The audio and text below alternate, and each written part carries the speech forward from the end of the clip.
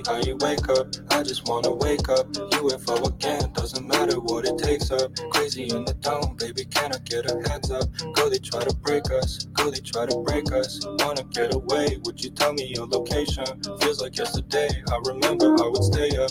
Baby, can you say some? Wanna feel sensation. Promise you I'll never get numb, I'm too precious. I'm too precious. I'm too precious. I'm too precious. I'm too precious. Forever and ever, fully blazing. I don't remember no better days. You know I'm waiting just whenever, just whatever. Burning, forever and ever, fully blazing. I don't remember no better days. You know I'm waiting just whenever, just whatever.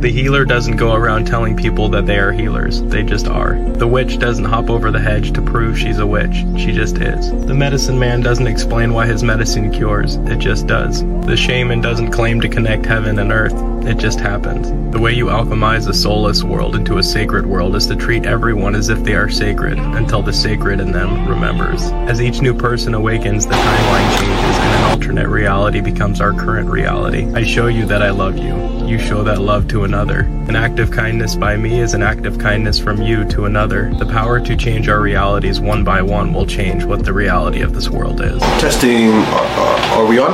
And 4, 3,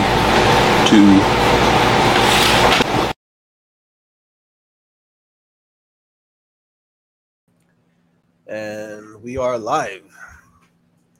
Good afternoon. This is the real George of the Jungle. I do want to do a small introduction to Anthony Prolific, co-owner of Mind Shrooms and as well an entrepreneur, ongoing studies with spirituality and lots of help around the community. My brother, can you please start with your first and last name? Yeah, Anthony Lopez, and thank you for having me on. Absolutely. It's going to be fun. It is going to be fun. Definitely look into this conversation. This conversation was, long awaited. I wish it would have been the first episode, but everybody should be the first episode. Yeah, for sure. Brother, so before we do get started, I do want to lay out a little bit of a connection between the audience and how we met. So Anthony was what we can say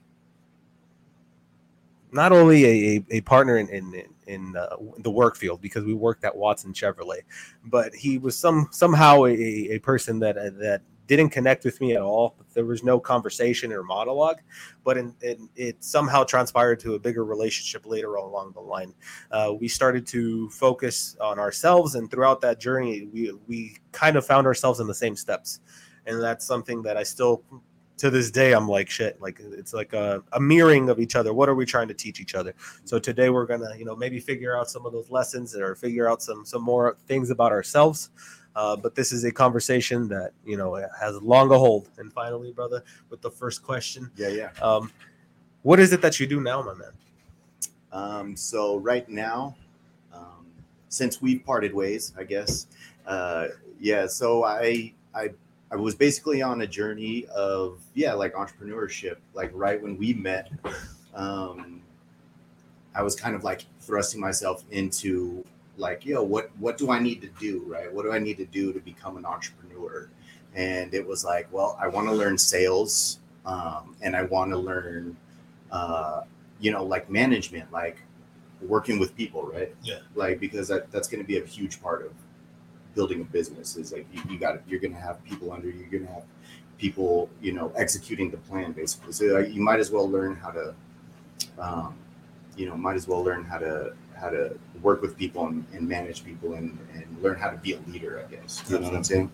So, so when we met, kind of backtracking a little bit, but like when we met, we were in the sales. I was in the sales arena at that point. You know what I'm saying? I was learning the sales. Went to a dispensary, got the the management stuff under my belt.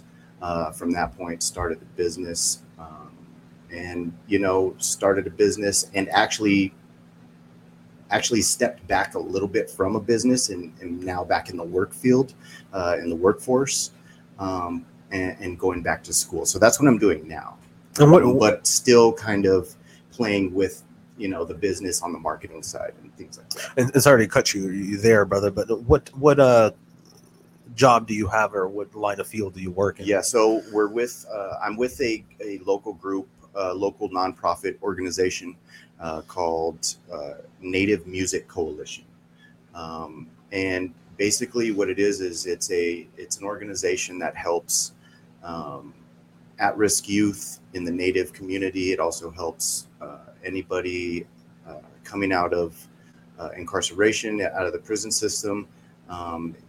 They're going into reentry homes and sober living homes, and they're completing programs that help them. They basically we help them get back on their feet. So they get their license. They try to get a job. They get insurance. They get all the basic necessities that they need in life, and they're staying sober in these homes, and they're just kind of relearning responsibility, and we're basically helping bring them back into society so that they don't go back. And even if they do, struggle, a lot of them struggle with addiction, things like that. Even if they do, struggle with addiction and stuff, or maybe don't stay sober, this program isn't like a place where it's like you're going right back to jail, right? It's somewhere where like, okay, instead of going right back to jail, we're going to put you in a rehab, or we're going to try to dry you out a little bit, get you back on track, so it's like really aimed towards helping them stay out of the system and getting them back out into society and taking control of their lives again. So I'm working with them. I started in the sober living home, the reentry home, and now I'm actually with the youth program, which is really it's really rewarding, like being able to work with young kids, coming from broken homes, and they got parents with addictions and things like that. So we teach cultural education. So we get them in touch with their roots, their Native heritage. And it's really great. We have a lot of Native elders in the Yaqui community and the TO community that come through. They teach, the wisdom to the children. We teach them lessons. There's a horse camp, 3-day horse camp that we just had, where they learn how to ride horses. It's just it's a really amazing program. So that's what I'm doing now, and I'm also like going to school. And what are you going for school again? So about a year and a half before I started the Mind Shrooms business, I decided I finally felt like I kind of found what I was meant to do. You know what I'm saying? It was kind of like my path opened up. And I was like, I'm 35, I'm going to go back to school, and I want to be a psychologist. And I think I've had a lot of growth happen over the last couple of years going to therapy myself. And there's just something that I kind of experience usually on a day-to-day basis, but I really feel like I'm meant to kind of like help people, and people seem to kind of really open up to me at times, you know what I'm saying? And especially like when I went to those, when I started working at the reentry homes, like a couple of the guys, I just never really knew them, but they immediately just kind of opened up to me and put their like life story out on the table. And it was like, that's kind of hard to do with somebody you don't really know, let alone somebody you do. You know what I'm Well, saying? it's part of that healing. So once they Yeah. get to that point, it's like you're helping them to go through that Yeah, process. exactly. So I feel like it's just like a level of comfortability that certain people have with me. You know what I'm saying? And I'm kind of just, I don't know, for me, I'm just kind of proud of that. You know what I'm saying? Yeah. Like I like that people can come to me and feel like they can get something off their chest without having like a judgmental, person there like trying to fix them, or you know what I'm saying, or like casting a shadow on them. You know what I'm saying? So.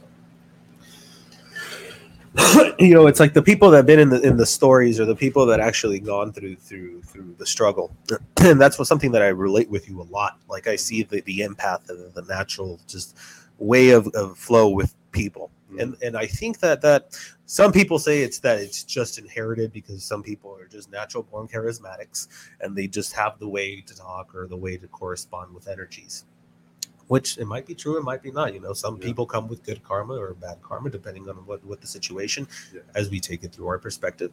But I can say the same thing, brother. Like when I was young, like I was a stupid kid, just doing whatever the hell I wanted. But I saw myself with people reaching out to me, to the point where my stepfather would tell me, like, "Hey, you're no psychologist, bro. Like you shouldn't be giving advice." Yeah. And I'm like, "No, I'm not giving advice. Like they're just talking to me and flowing their whole life to me." It's like because they saw how. I don't know, bro. It's like when somebody walks in and it's like they're full with happiness, and they're just like they carry themselves with that such passion, and it's like that person just is like I don't know. It's not like I'm saying like I'm a magnet, but it's always I've had carried myself with that potential, because I give no F's. It's just like you either like me or you don't. I'm gonna be in front of you whether you like it or not. You're still gonna see me do what I do. Yeah. And it comes to the point where like people will ask for help years later that I haven't gotten into contact, and they just reach out to you, or you think about them and then they contact you as well. So it's like those synchronicities in life, and I feel like that's the same thing. Yeah. And I feel like it's a lot of it's energy, and like a lot of people read that energy, like it's known that we have a field around us, like an energy field, and some people are more in tune with it, some people feel it more than others, but we all have it. And I think the big thing though is like as I've gotten older and people coming to me is like there was a time where I was like trying to fix. You know what I'm saying? Like if you came to me and you had a problem and you were kind of divulging this information to me, my mind kind of went straight to fix. Like, because that's us. Like, we were nurturing, everybody. I'm saying as a human species. Yeah, for sure. Yeah.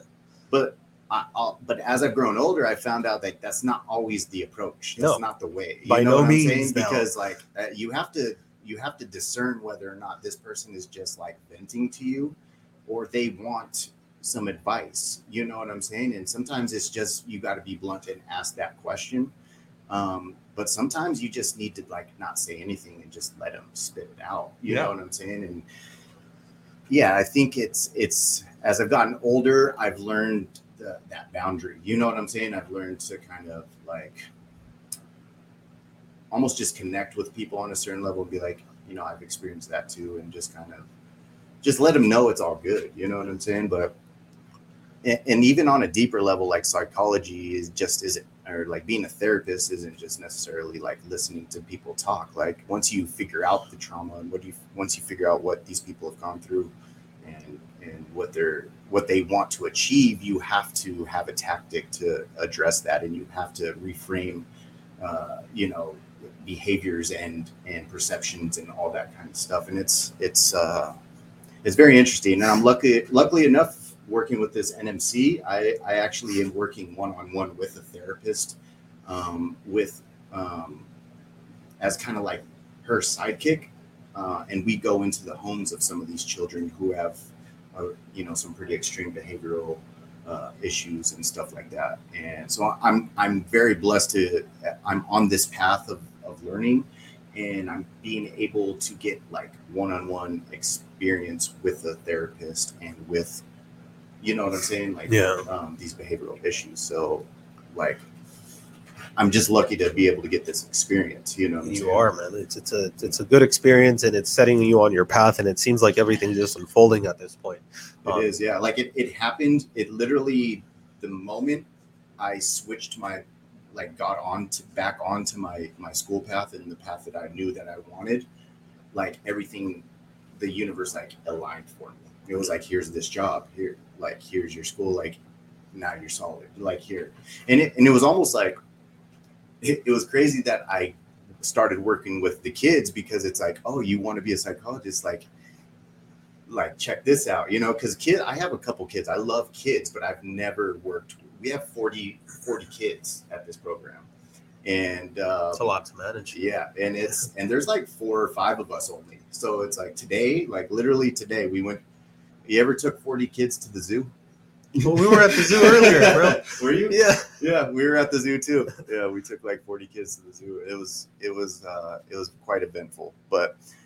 So it's like a true test too. It's like, oh, so you want to be a psychologist? Like, here it is. Like, do you really want to do this? And those are really good questions to ask yourself. Like, especially when you pick something that's like, do you really want to fucking do this? Or do you want to, like, is it just something that you're romanticizing in your mind? You know what I'm saying? Because we all do that. I know I do that. And that's how we figure it out, because when you're doing it, like when I call it the gladiator round where we were at in Watson, you know, because everybody goes through a sales job, whether if it's selling, you know, perfumes or selling cars. Yeah. I feel like it's a gladiator ring, because it's going to test you whether you're going to be ready to sell or not, regardless the product, if it's ice or not, you know? Yeah. And there's also that honeymoon phase though. You know what I'm saying? Where it's like new, it's a novel experience, it's fun, it's cool. But then after a year of you just kind of, it gets a little bit mundane, but are you willing to stick through it through those points? You know what I'm saying? And that's kind of like endurance is kind of important. So you know what I'm saying? If you really have a passion for it, like it's almost like you gotta like push past like the boring, the mundane, that kind of part to get to the other side of the mountain. That's what these animals taught me, brother. Because honestly, when I was pulling up to Watson, you know already, man, it was chaotic. It's like I felt like I was somewhere that I was going to succeed. You know, and it was like in a blink of an eye, I found another opportunity because I saw I didn't just go because of the money. I didn't just go because of the vision. You know how some of these companies work, where they outline certain things, like you're going to have so much clients and this and this and that. Yeah, it taught me to do the grunt work, brother. Like I'm going to tell you this story, and I'll tell it again later on the podcast with Jesse Antla. But this guy was my mentor. I was living with him for a couple of weeks in Vegas, and he was doing in-ground training with me. But it came a point where I wasn't making shit for about a week, and I was like, I need to get on my feet. What can I do? And I was looking down the window from the 5th floor in the center of I think it was Tivoli Village, or somewhere by Curaçao and Tivoli Village, I believe. But right in that center, I was like freaking out, because like, shit, I need to send money to my wife like this week, like it needs to happen now. And I was talking to so many people, and I was meeting so many figures and trying to pitch and sell, and they would pitch and sell, and you have to wait for insurance, or either something wouldn't sell. But then it came, I was like, shit, you know what? I got up, I went down to the 1st floor, and I walked around the plaza, and within 30 minutes I got 13 phones from each manager in the section. So I was like, shit, like I could do this. I just need to get my balls up. Like that's where I got the courage, and I was like, shit, what can I do next? So then we started dialing in and just started calling people, and just embarrassing myself and just fucking up over and over and over again. And that's what was the grunt work for me. And then when I came back, I was still fucking up. I'm not saying I was perfect, but I came back and with a mentality that I need to make money now. And I was just like, because how I was like having your natural paycheck at Watson and just going with the flow. It was nice. But then out of hitting that minimum wage paycheck did not feel good. Oh no! Did you ever? I hit it a couple times. Yeah, I hit it 2 months when I was starting off. Yeah, it was like a $1,200 paycheck, and it was just like, I worked how many hours? And I haven't had a paycheck for 30 days. You know what I'm saying? It's like it was rough. So it was that shit taught us a lot. It did to grind. It really did. It did, man. But it teaches you courage, and with all that testosterone there, brother, like there's no reason for you not to push. Absolutely, yeah. Man, we degraded a little bit, or off-graded there a little bit. Digressed. Bro. I do that a lot. Yeah. Digress. Your daily routine. What do you see yourself doing on a daily that is like, oh shit, this is what shaped me now. This is what I think if I wouldn't be doing this, I wouldn't be where I'm at. Yeah.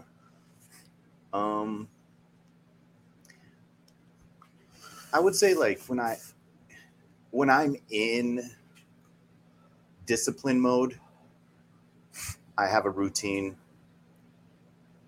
I feel like it just goes way back. It's always like felt like a grind for me to find discipline. Like I feel like I've always been striving to find discipline. And when I get into a discipline mode, which I'll admit I'm not in right now, but when I am in it, I would say my routine looks like getting up at around 5 a.m. and just trying to take like the first 2 hours, 2 to 2.5 hours of the day to myself, like to really put me on a trajectory for the rest of the day. Because it works miracles. Like you put yourself into like a mindset early on in the morning, and anything that happens after that, you can handle it. You're super grounded. You know what I'm saying? You're like calm. You're ready for it because you've prepared. And so what that looks like is like probably like getting up at like 5, stretching for about 10 to 15 minutes, just because a lot of lower back issues from just injuries, playing football, weightlifting as a kid.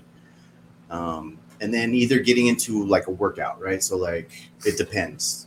It depends. If I'm bulking, if I'm trying to like put muscle on, if I'm working out in the garage in my weight room, I'm going to probably eat a big breakfast after I stretch, maybe like 6 eggs and some rice, take some supplements, and then get into the garage and start my workout.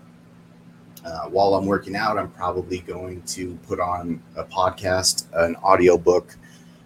I'm going to journal. So in between sets, I'm in my notebook, I'm journaling. And this typically is like usually like an audiobook that I'm super interested in about. I'm just super big on personal development. Like I rarely read nonfiction. I'm always absorbing information, like constantly. I'm trying to, ever since I was young, and we could get into this later if you want to, but like at one point I was very ardent atheist, and it actually woke me up. It was a bit of an awakening becoming an atheist, because it woke me up out of this like stupor I was in, and I started consuming information like crazy. Like I just wanted it. Like I started learning about the universe and the stars and science and evolution and all this, you know what I'm saying? And it really sparked a new thing in me, but that's never stopped. I haven't stopped consuming information. Now I'm like, I just want to learn, you know? So that's what I'll do. I'll put a book on. A lot of times I'll put the Law of Attraction on. If you haven't heard of the Law of Attraction, Abraham Hicks, amazing stuff.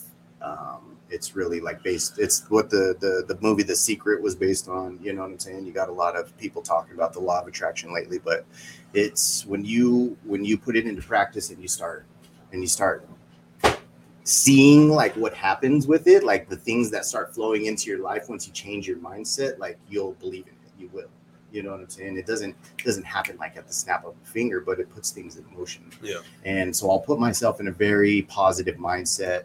In between sets, I'll journal positive aspects. You just take anything out of your life that maybe you're negative about, or even that you're happy about, and write it down and really write in depth about it, about positivity or how positive this aspect is, and just reframe that in between sets. And that right there, like lifting weights, especially for a man, I think just us as men, like testosterone just really puts us in a really great frame of mind. Like I think people see testosterone as like this, like, oh, macho shit. Like, but it's really like for men, it's just our like grounding hormone. Like it's like, instead of it's like, oh, I'm going to go attack the world. It's actually more like, it's all right. I got this. You know what I'm saying? It's like, that's what it does for you. It's a very grounding chemical. And that's what I'm trying to achieve in that morning workout. Usually after the workout, I'm going to take a shower. I'm going to fuel up again. And then after the shower, I'm going to calm down. My body was hyped up. I'm going to calm down, and usually I'll get into a meditation. Usually a visualization. I'm really big into Joe Dispenza. Have you heard of Joe Dispenza? No, I have not.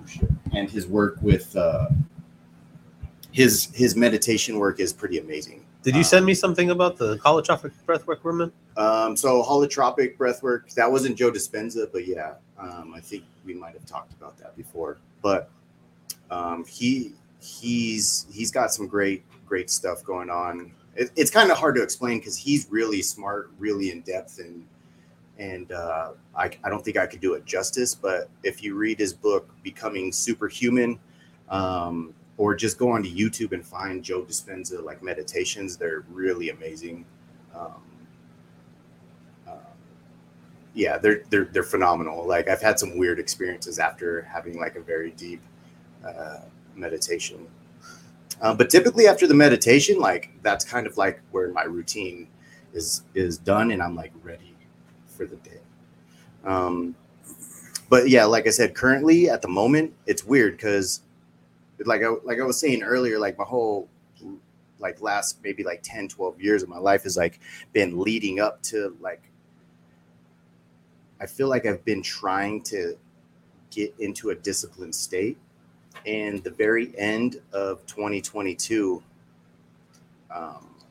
I ended with like just like 4 legit solid months of like pure discipline, like a state that I've never been in because I call it the hedonic monk. I'm always like either in monk mode or I'm in like hedonism, right? So I'm either like drinking and smoking and taking drugs and eating food and like just purely pleasure seeking, or I'm like purely like disciplined. You know what I'm saying? And it's always like this balance, and I've never really like truly found this balance.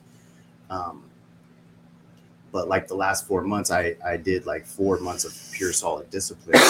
How old are you, brother? I'm 36. I'll be 37 in probably a week or two. So we're exactly 10 years apart. Yeah. How old are you? 26. Are you really? 2 days ago. Yeah. What's weird is I'm like friends with a lot of 26-year-olds right now, and it's kind of weird that you just say that. Just for like numerology shit. You know what I'm saying? Like I have like a few people who are 26 and 22 right now. It's like a big number. Anyway, off track, but it's a close of path like with that numerology because my life path is 8. Yeah. So it's 2, 6, yeah. 8. Yeah. So it's the beginning of my journey, supposedly, according to the reading of numerology. Yeah. Oh yeah. But yeah, no, like as far as right now, anyway, though, like I'm just in this moment, like where I've been trying to grow so much and reach, become a better person, grow as a person, become more disciplined, like catch this momentum, right, of life. And I'm at this point now where I've done that for so long that I'm actually just kind of like enjoying where I'm at. You know what I'm saying? I've reached a certain level and I'm just kind of like, you know what? I want to be content right here. And it feels so good. And it feels kind of good. You know what I'm saying? It does feel kind of good. And I feel really grounded. I'm like happy where I'm at. My relationships are good. Like, yeah, it's just good right now. So I'm not super stressed out. And I know I have much more to do and I have much more growth to attain and stuff like that. But at the moment, I'm just going to kind of revel in where I'm at. You know what I'm saying? It feels nice to just settle and say, like, this is it. Yeah. This is the moment. Yeah. Heading with the psychedelics, I'll drift off of the questions here a little bit, but do you feel like, being that you did mind shrooms or the whole kit, and I had to ask you about a kit, brother. You didn't bring a kit. I didn't bring a kit. So sorry about that. If you have a YouTube video, we can always play it on here. Yeah. And show the people as well. We'll definitely. I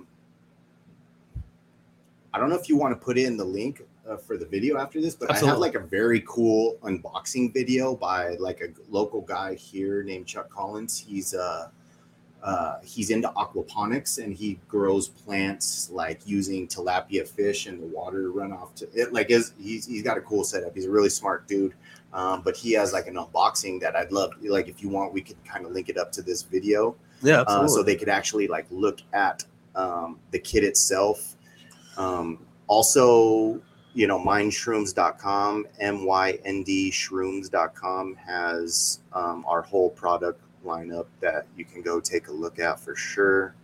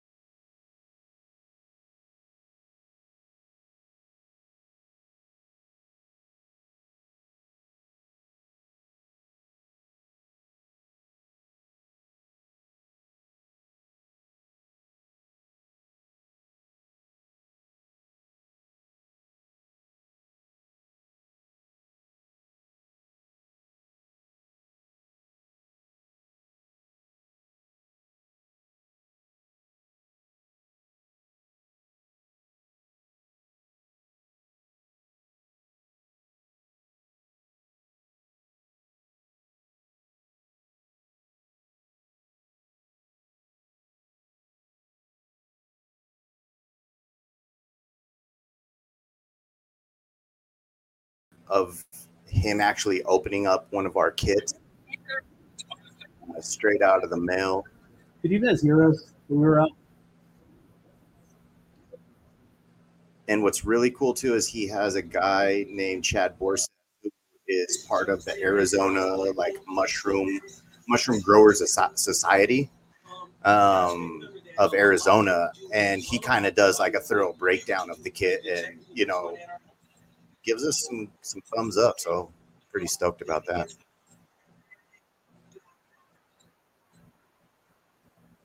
One of the things that we use daily in our culinary skills and our culinary craft at home is mushrooms. Now, with the global shortage of with the global supply chain shortage that's kind of a long on, video. Trying to get fresh mushrooms will cost you an arm and a leg. No pun intended, because they don't have arms or legs. Okay. Should I skip forward for that? Yeah, maybe like 7 minutes or so at your own home. And there's a local company that we have here in Tucson. It's called Mindshrooms. Yeah, right about there. So, yeah, that's what I would say about this. So, without further ado, let's get the opening, unboxing this beautiful package from Mindshrooms. Now, Thank you for joining, Bosa. The packaging was magnificent. There was nothing sticking around. There were the very safe and cautious safety bags lined around the entire box, so that none of the product that was inside, the elements that are inside, were harmed in any way whatsoever. No bumps, gashes. Man, that packaging looks weak. No, nothing. So that's pretty positive right there. I'd also like to point out how well, to be fair, he's local, so we didn't have to kit initially Oh, okay. out the box. All right. It wasn't like It sort of explains itself. UPS what it did does. its job. Isn't that right, Ted? Like it comes apart. I'm pretty sure UPS and kicks the pieces every that you package need out. basically tell you how this all goes It's together. like Jim Carrey. So, Oh yeah. Chad, what is this box used for? What would this one be used for again? Well, the first thing I noticed when we open this up here is this tub has 2 holes cut in the side of it here. And as you can see, it's a transparent box. It's got a lid that goes on the front of it here. Hand me that lid. There you go, sir. And this is what we would call a still air box. So the intention of this is giving you a clean workspace when you're doing any sort of transfer of mushroom materials, either spores or brain No more spawn magic or tents. any of your mushrooms. What's that? No more The tents. idea is Tents? the Yeah. particles fall downward, whether it's There's some pretty pollen good or tents, mold actually. They're or called different like things that are in our Martha environment. And this like, kind of closes off your workspace. Yeah, it's like this and you big can get plastic. your hands in here and have a relatively clean workspace. It's it's not 100% sterile like a yeah, blow humidity kit or into other it and just high-dollar keep it at like equipment would be. 90%, and But it's for like most roofing mushrooms, chamber. this is I'd love to get one. Right on, give brother. you a clean My mom had a Right couple. on. I Thank could you. build one. That's what I've built one before, but I didn't use them for Hey, mushroom. man, Chad, I gotta tell you, man, one of the first things that hit me was how dope the logo is. Some Like, weed. how cool is the packaging from this company, grow man? it back That's there, also Yeah. first thing I noticed. Backyard. Is even across the top Out in the sun, has natural the UV. spore print design on it. yeah, I've done The both myself. I packaging's like. really cool logo. I prefer growing Mine indoors, so is it's a little more a controlled. play. That's what I heard. Shall we go ahead and Let's cut go it Pardon for open? it, brother. All Let's right, go for it. let's do it. I have no idea what we're looking at in here. Isn't that the joy to it, folks? Yeah. No idea. Cut this across here. Again, great cool packaging, solid. Should have brought you a box. shirt. You should have, You man. got All right. Mind shirt shirt. I'm gonna have to order you one. Yeah, We're late on some of our deliveries. I'll bring you one. I got one just laying at the house. I was totally meant to grab it and I forgot. For sure. Yeah. XL, bro. Latex gloves, some rubber gloves. I love our logo. Like the logo itself is just on your dope. mushrooms. Yeah, You know what I'm saying? I love the colors. Looks like you got some cocoa core, which is something that we all use in gardening quite a bit. There's a nice little wafer. Probably will hydrate perfectly to fit those boxes that Right we on, sir. pulled out earlier. Light bulb. Not sure where that goes yet. Yeah, it's a I have an pretty idea. it's a pretty basic kit. Little bottle. and so most that kits would be are. ideal. The reason we created mind shrooms is because there's so much information on them, right? Like when I first started growing mushrooms, there was things like that. So that may be all these different techniques, all these different mediums that you can grow with, all these different grains, all this different stuff, and really it like all got jumbled together. You know what I'm saying? And you really didn't know what to put together. Like do this with this, and you'll do this, and it's like, okay, like we, instead of you going through the painful process of learning how to do this for a year and then starting to get a grasp on it, like we have everything right here, one-stop shop, and you have one technique, and this is like a very basic technique, a good technique. You know what I'm saying? It's like solid. You can grow mushrooms every time. It's just a matter of staying clean and like sterile in your environment. We'll go over some spotting, of that because like, I've seen it where you see it funky or you see the symptoms, but I don't know exactly what they are, or how is it that you spot them? Because I'm aware of like that they're just not there or they're not working or something happens, but something's going on with the mushroom. Or either you get therapy for me, I think when the pandemic happened, when COVID hit, I had a lot of time to myself, and I have been going and going and going for so long. That's a nice commercial. I hadn't really taken. While Chad's doing it, I just wanted to say real quick, what we're doing in Tucson is we're trying to keep this as eco-friendly and as clean as possible. Chad has been a pioneer at this for years and years and years. He's probably forgotten more stuff about environmental care than I have learned.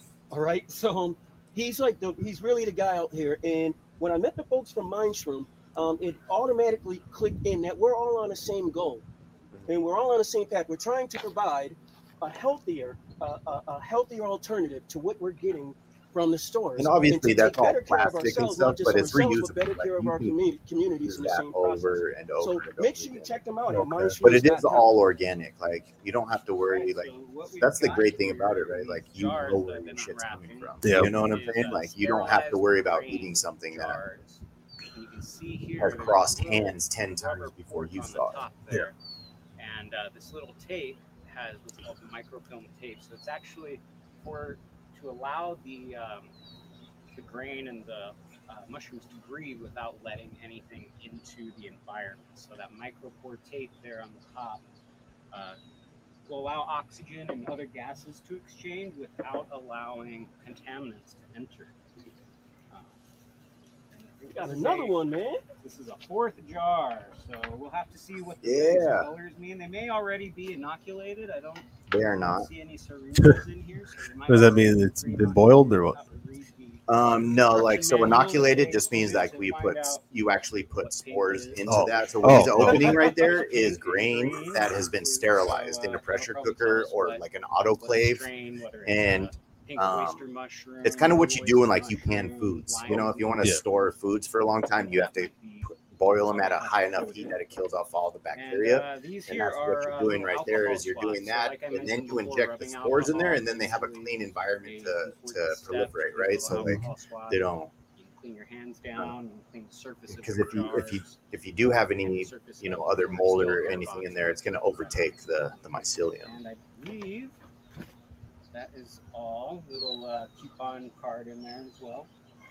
So that's super cool. So yeah, we've got our vermiculite, which will maintain moisture in our environment. Once that's soaked and hydrated, that's a good way to maintain moisture. And then we've got our grain jars here. That's So, cool, though. Chad, in regards to mind shrooms in a package. All right, and we're the, gonna cut monster, that video there. You know, other than unless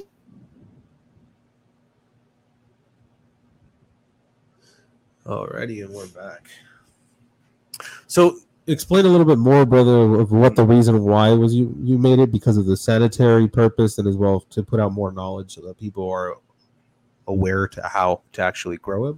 Yeah. So the reason we made mind shrooms is to make it easy, basically make it. There's a learning curve, right? Yeah. It's like I learned from scratch, like by basically just researching online, going through forums, going onto YouTube, watching videos. But it was hard for me personally to like piece it all together and like what worked with what. Mm-hmm. So if I would have had a kit like this, I probably would have saved myself a year's worth of like trial and error. You know, I'm not saying that the trial and error isn't bad. It made me a great grower. But you can be on the same level I'm at with a proper kit like this in just a very short amount of time. So we put it all together and yeah, it's like, so we do a lot of the hard part for you. Like we sterilize that grain, we sterilize the food source for the mushroom. And you can do this again, it's more for ease. You could do this, but you'd probably go out and spend $100 on a pressure cooker, or $300 on an autoclave if you want to do like bulk mushrooms. You know what I'm saying? So, and that's just for that process. Plus, you need jars, you need the grain, you need the cocoa coir, you need some tubs, you need the jars with the injection ports. You need to buy your spores. So it's like, you know, there's a lot of pieces. And the spores, do you get them online or do you? Yeah, so you can buy spores online. Spores can be sold by themselves for microscopy, basically. That's kind of like the loophole with it.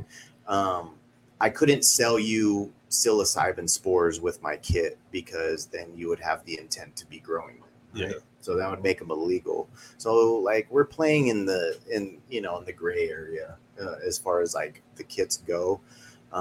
Everything that we sell is absolutely legal. You're basically taking the risk. But now it's essentially you can potentially use this kit as a homegrown kit for any type of mushroom. It doesn't have to be a psychedelic as well. It doesn't, and it can be for other mushrooms. I've grown lion's mane mushrooms with my kit. I've grown oysters with my kit. So yeah, you can definitely grow medicinal and gourmet mushrooms with it for sure. Yeah, so essentially there's no gray lining the way I see it, because it's all, I guess I'm just being kind of upfront about it. Like we're selling to like you're going to use this to grow psilocybin. Yeah, we're selling to the magic farmer. You know what I'm saying? But if you wanted to grow other stuff, you definitely could, and that's what makes it cool because it's a kit for all type of cultivation within the fungi, right? Mm-hmm. Yeah, for sure. Bro, that's very unique. And to me, it's like we all, the people that I'm trying to bring onto the podcast have some type of cultivation and creativity with some type of natural source, whether it be music, whether it be some type of entrepreneurship, or exactly like yourself with the hard vegetables or the hard medicinal herbs as well. So like all of that combined with religious practice and beliefs, I believe. You said you were a very predominant atheist until recently, right? What was that religion or that practice that you are currently withheld in, and you're like, oh, I'm no longer an atheist because I have this belief? Or is it just that you have a belief of not having a belief, which is still considered you and not an atheist? That's a great question, and that's a question that I've been like kind of grappling with myself over the last like year or so. You know what I'm saying? It's like, it's like we say the word spiritual, like it's thrown around a lot, like every day now, all the time it seems. And it's like, I'm trying to figure out if I am actually spiritual or not, if like what that is, because it's like, I wouldn't even say like, I'm not going to say that I went from being an atheist to being like, oh, there's a God now. You know what I'm saying? I still have a lot of, you know, the basis of my belief is that like I don't see God as like a bearded man in the sky. You know what I'm saying? It's like, I'm not running towards Christianity or Catholicism. Like I still kind of abhor those kind of religions a little bit. You know what I'm saying? I don't abhor them, but like they just don't make sense to me. You know what I'm saying? I feel like it's not like easily broken down, but it's not like simplistic. It can be thought of in a very profound way, but to me, like God would be something that is so much more beautiful. And this is the thing, brother, you know that with the scriptures or the things that practice is in cult, a parable can be translated in a lot of forms. Yeah, it can be. So the psychology behind the tonality or the way that a person is speaking, and that's what we need to become informed on. Yeah, you know, like there's backstories to make it logical, because everything has some type of logic. So what is the motive, or what is the intention between the pilgrim and the preacher? You know, so what is the connection between both of them? What is the motive within the preacher? Is it just because he needs a number? Is it because he needs some type of sense? But a parable can be interpreted in various ways, whether it be good or bad. It's just like, it's just weird, like, to me sometimes.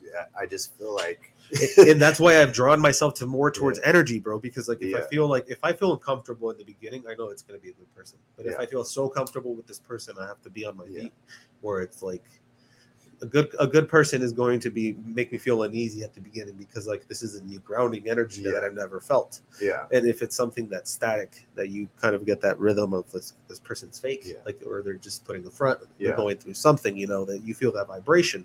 And that's what I feel like I've got drawn more to with my practice. Like it's like a sixth sense now. Like okay, like it's like I'm feeling still uncomfortable at this point. Okay, so like you talked about, it's Yoruba, right? Yoruba. Yeah. So that's a part of this question, right? Like to me is like, you have a specific thing, right? And I don't. I'll say that I don't have a specific thing, but I feel like I am almost in search of that specific thing, because. And we'll call my madrina right now on the line. Yeah, that'd be dope. Yeah, I would love that. Yeah. But I don't.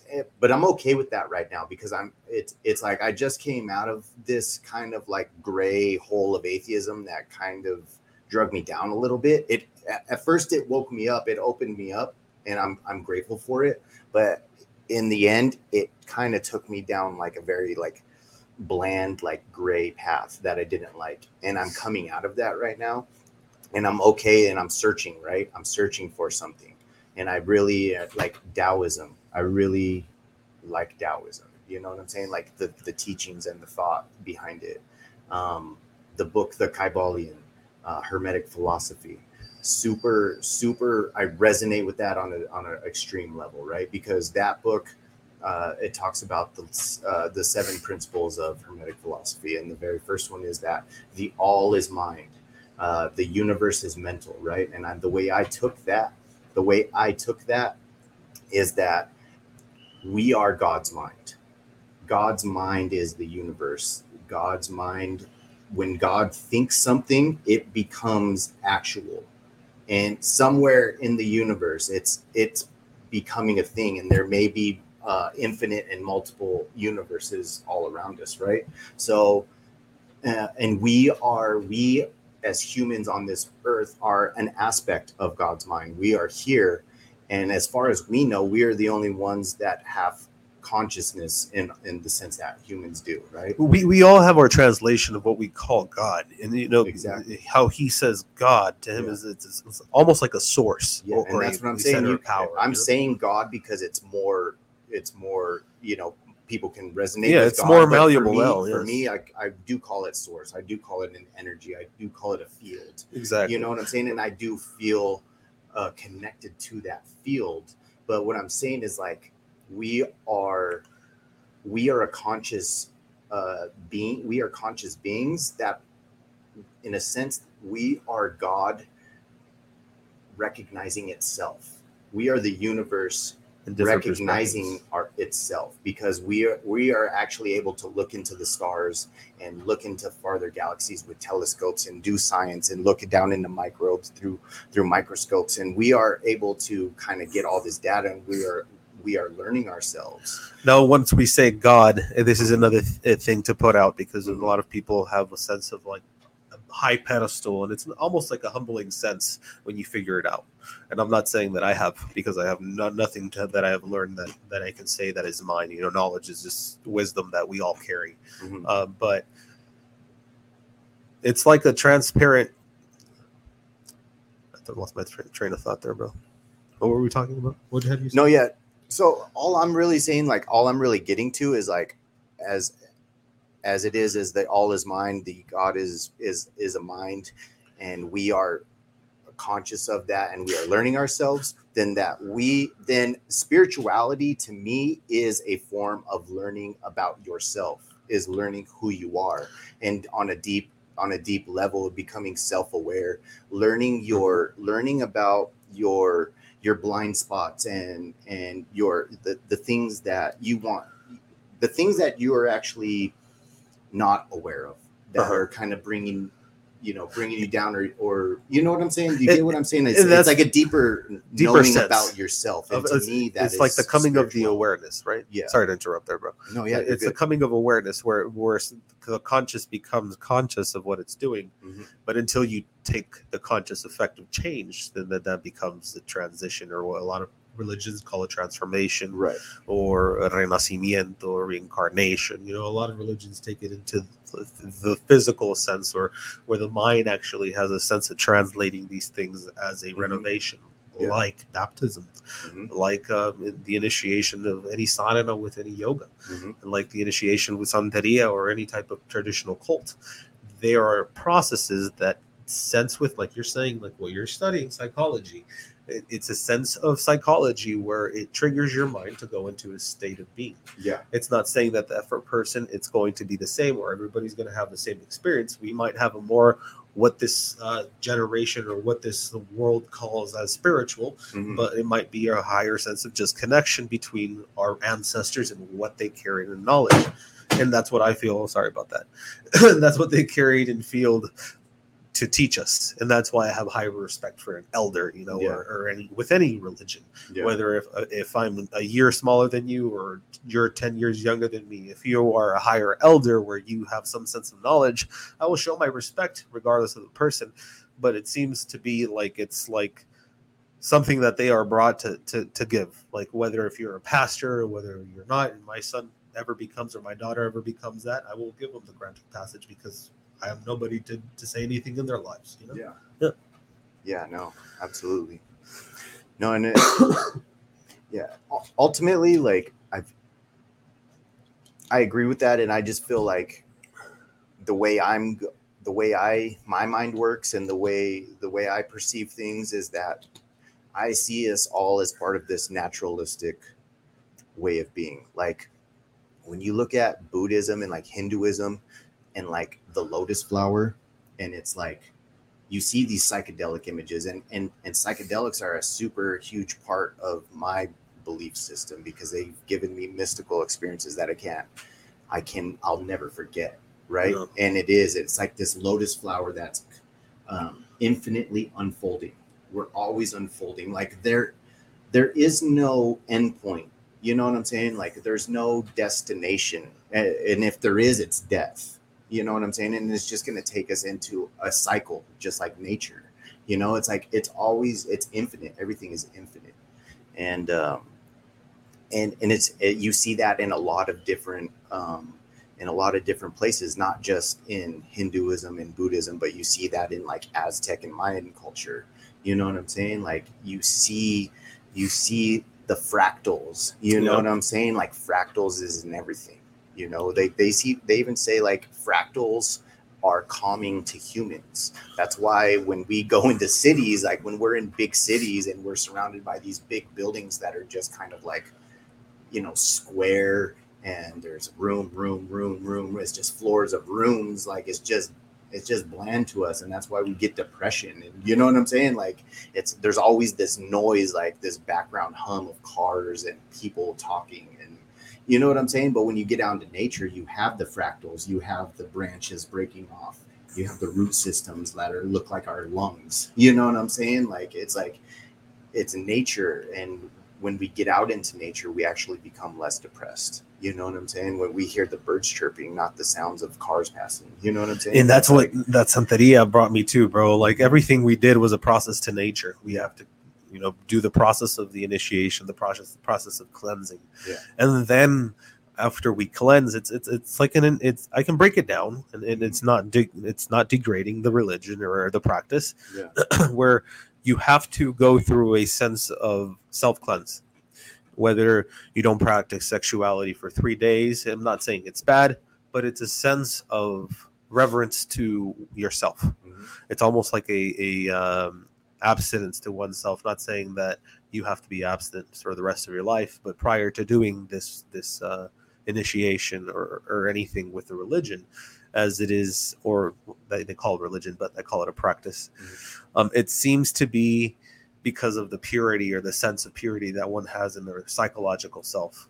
That's the lizards. Is it? Oh, okay. Oh, you had a ghost. There's a couple in here. I can sense them. Yeah, man. So each step, per se, like you were coming to me, you said, I feel like my wife did something to me because I feel it. Like there's some dark spirit following me.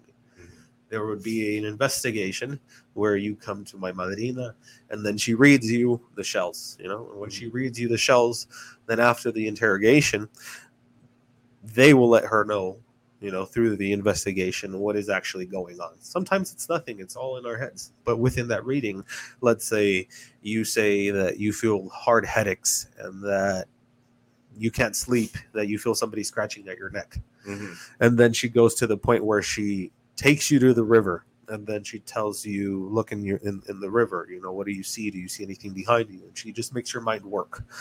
And it's almost like a psychological process, like you're saying, like you have to do certain techniques or certain practices to start from base one to go to the first, you know, where we start to the past regression or the actual trauma or how to intercept it. It's almost the same theory, because you're taking this person out to nature to understand their visual senses, their sensations, their knowing of sense within nature, as I like to say it, you know. And she would take me to water a lot, as the reading would say, because water was some type of purification. It is, and it was like I would go to give to Oshun, and Oshun was always there for me, and she was like the representation of sexuality, the representation of honey, of gold, oranges.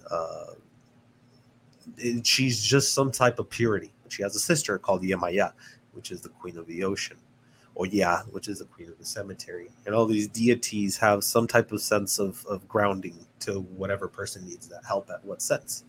I had a reading prior to me being booked into jail by Ogun, that said that I was going to be booked. In a sense, I feel like that was not it wasn't a trap, but it was like a psychological sense that it was instilled into me so that I would go, because it was something that I was so powerful and connected with the theory of it happening, that it happened because my projection was already there, because the things that she had instilled in me, I don't know if it's some type of psychological sense, like you're saying, like they have the ability to type of hypnosis or put you into a state of mind. Mm-hmm. Obviously it's the healing, like shamans, they put you into that holding your space and actually sharing that experience with you, and you feel that type of vibration when it happens, or that closure. Yeah. That wasn't a ghost. So I feel that sense like with Santeria, bro, where it's like you are drawn back to nature, you are drawn back to your finding your senses, who you are and what you feel.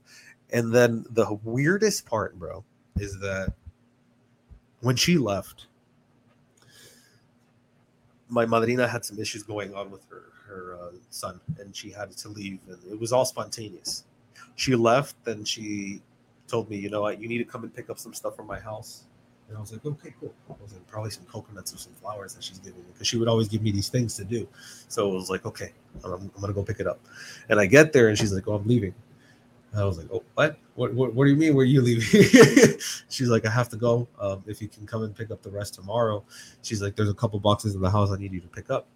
And when I go into the house, her entire bedroom is there, her furniture, her everything. Yeah. It was just intact, like she had just gone out to the store. Yeah. So I was like, what's going on? And she calls me the next day after she had left. She's like, I need you to take all my stuff and put it in your garage and do something with it. And it was all her saints. So she left me her santos, she left me all her religion, her practice, her ogun, her everything. And it was just like, to me, it was like shit. Like it felt like my mom had died. Like that's how it felt.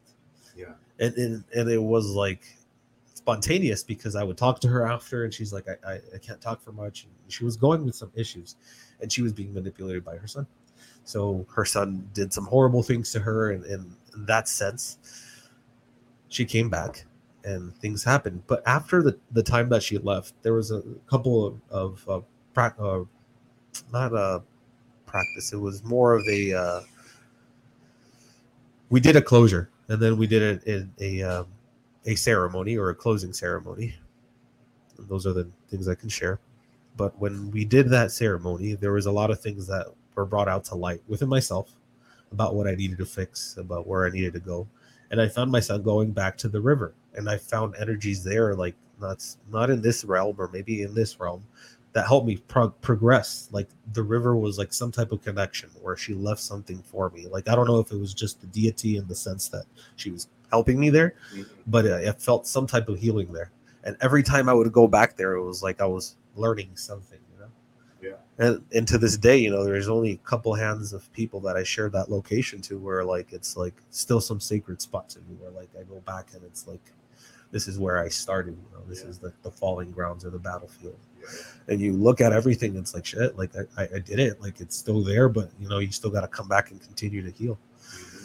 But it's just like it's a good totem to take from that. But like you were saying, bro, nature, it's always there. It's always been. And I always, pledge to people or tell people, go to nature, take some hikes, go out walking out of your house, just walk to Walmart, walk to, I don't know, just walk. Yeah.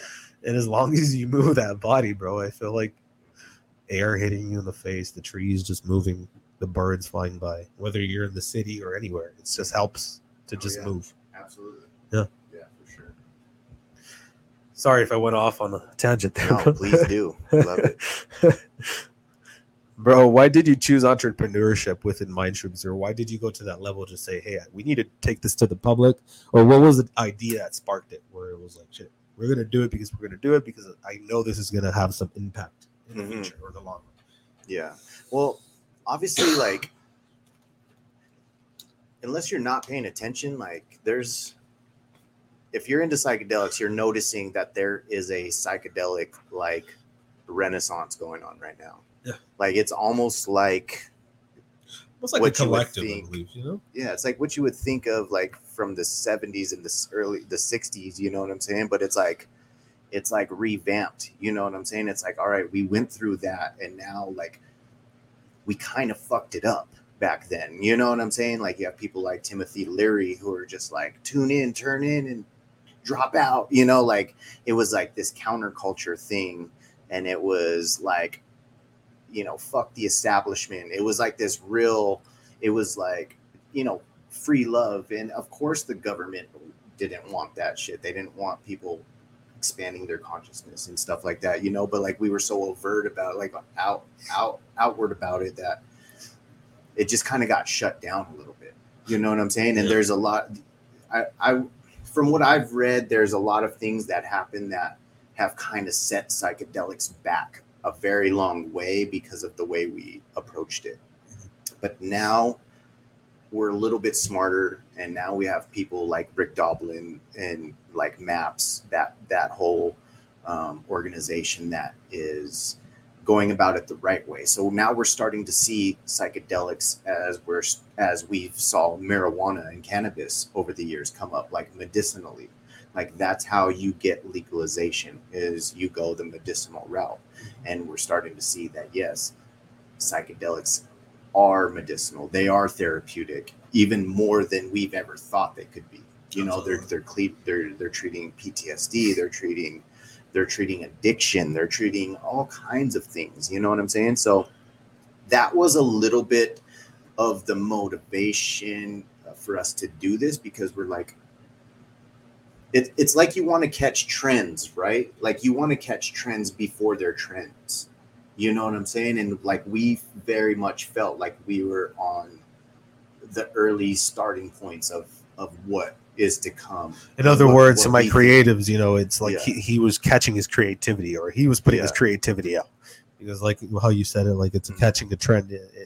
It's like you're setting yourself, you're putting yourself down in the sense in the way I see it, because it's like your creativity is so expansive to compare it to anything else. Yeah. Because what comes out of your mind can be so pure. Yeah. And I felt myself in that point where I'm like looking up shit on Pinterest or on YouTube, like, I want a good shot. Like, what is the good aperture? What's the good ISO? Or what do I need to mimic? Yeah. When I freelance and I'm just like, I'm going to do it how I want to, and I'm going to tweak it up how I like it, that's when my work shows. Right. But if I'm copying or if I'm mimicking a trend or something, like you said, because it's already a trend, I need to have that creativity to put it out. And it's not like, we're not like by no means mimicking, you know what I'm saying? Like, because you started it pretty much. This is this is something that we were passionate about. Like, we've been passionate about, and now we're seeing that it's gaining traction in the mainstream, which is also a little bit of kind of like a push and pull, like a butting heads of, how do I say it? I don't know. It's like, it's weird because mushrooms are sacred, right? Yeah. Like, they're medicines. They are sacred. And it was kind of like, it's kind of like you're supposed to give people mushrooms. You know what I'm saying? Like, you can use them as a monetary source. People sell mushrooms and stuff, and people take mushrooms recreationally, but like, when you hold them sacred, and they're special, it's like, yes, you want a bunch of people to experience them and to have them, but it almost feels sacrilegious to like sell. Yeah. You know what I'm saying? Like, it almost feels, it almost goes against my like morals and ethics to like want to sell mushrooms. And that goes to a second thought to the people or the folks who believe this, like, where if you have a sense of putting something monetary, doesn't necessarily make it sadistic. And that's where duality comes into play. Like, if you have that dual perspective of saying, like, just because you have a monetary sense to it, I have animals, I have to feed them. How the fuck am I going to feed them? Well, I have to sell second thing to what my admiration is. And unfortunately, my passion has become something of my public sense. Well, why I say unfortunately, because I've never wanted to put any monetary sense to what I love. Right. But it just developed. Yeah. I've never pushed it to sell anybody, because it's like, if you see my joy, if you see my passion, if you see what I can do with these animals by just working and putting that flow, maybe you have an interest. Yeah, exactly. And if you don't, by all means, I'm okay. Well, it's kind of like what we talked about when you were on my podcast, right? It's like, instead of like going out and trying to conquer, we're trying to build our web and bring people to us. And like, the people who really resonate with us will come to us, and if they believe in what we're doing and the price doesn't really matter. Yeah. You know what I'm saying? It's not, it essentially, it doesn't become about money. It becomes about the mission. You know Honestly, what I'm bro, saying? I've enjoyed this right now. And I find myself in days, like within the past year, where I barely started shipping and I had issues, or I had animals that had delays and just customer issues where I had a recompense. And if people don't know it, if you buy anything above $800 with us, you get $100 back from the referral if somebody refers. Yeah. $200 back if it's $1,500 and above. So if I would have issues, I would be out for food's work of a week. So I had to hustle it out, either sell something or go sell my blood or do something crazy to get on my feet. Or go do Uber, whatever. But it was like I found myself in a rut where I was just going back and back and back until I set forward my routine, where I was like, shit, I'm going to do this on a daily, because if I don't, I'm not going to succeed in what I want to do. And once I started putting out my work and showing it and marketing it more, I had more traction, because it was just me showing off my animals. Nobody was being sold anything. Nobody was being told, hey, buy this animal right now. Here's the price. No. It was like, you have to reach out to me if you feel that sense. Yeah. Almost like something spiritual, like a connection. Absolutely. Because these animals, they honestly require a lot of thinking, where it's like, I'm not saying that anybody can keep them, but what the thing is putting that work in. You have to read the previous husbandry from other keepers. What area do you live in? What are the specific temperatures that you have to have on your thermostats? Like, it's not something that everybody is used to, but they can be. It's repetition. Like anything, you just got to work the muscle. But if you can keep something like this, in your home, it can make you happy and make his life happy by him not being out in nature. If you have a wild caught, or if you have something that was produced, which is something that I recommend, just always get captive bred if you can. Yeah. It's logical. Why are you going to take something out of nature when you can continue to have something that's been produced already? Yeah. The genetics are strong. There's no parasitical problems. Yeah. It's just second sense. Yep. Don't Same go to thing with PetSmart. mushrooms. Same thing with mushrooms. Yeah. Don't Like, go to you can PetSmart. isolate genetics. Like, you isolate genetics, and like, you get you. Can you make mutations? You can. It's pretty tough. You have to be pretty knowledgeable. I couldn't do it right now. I can grow, but I'm not at the level of crossing genetics yet. Okay. Yeah. What is the process of that? Is it just a spore release, or what is it? What is the timing that you What, just growing or just crossing? Crossing breeds. Honestly, that's not even my scope. Yeah. Like, I've heard people talking about it and they've done it. But essentially, I think it has more to do with spores, and combining spores and then it proliferating from that point. But yeah, I couldn't even speak on that. But what I do want to kind of go back to was what you're just saying there. And what it really comes down to is, just like, for me, it's ultimately why I love the Mind Shrooms business, but I have chosen to go back to school and further my knowledge and become a therapist or a clinical, psychologist, and go into psychedelic therapy, because ultimately I find that I would be much more fulfilled knowing that I'm still in that realm, that industry, but I'm helping people. You know what I'm saying? Like I'm helping people by selling kits and having them be able to grow their own medicine.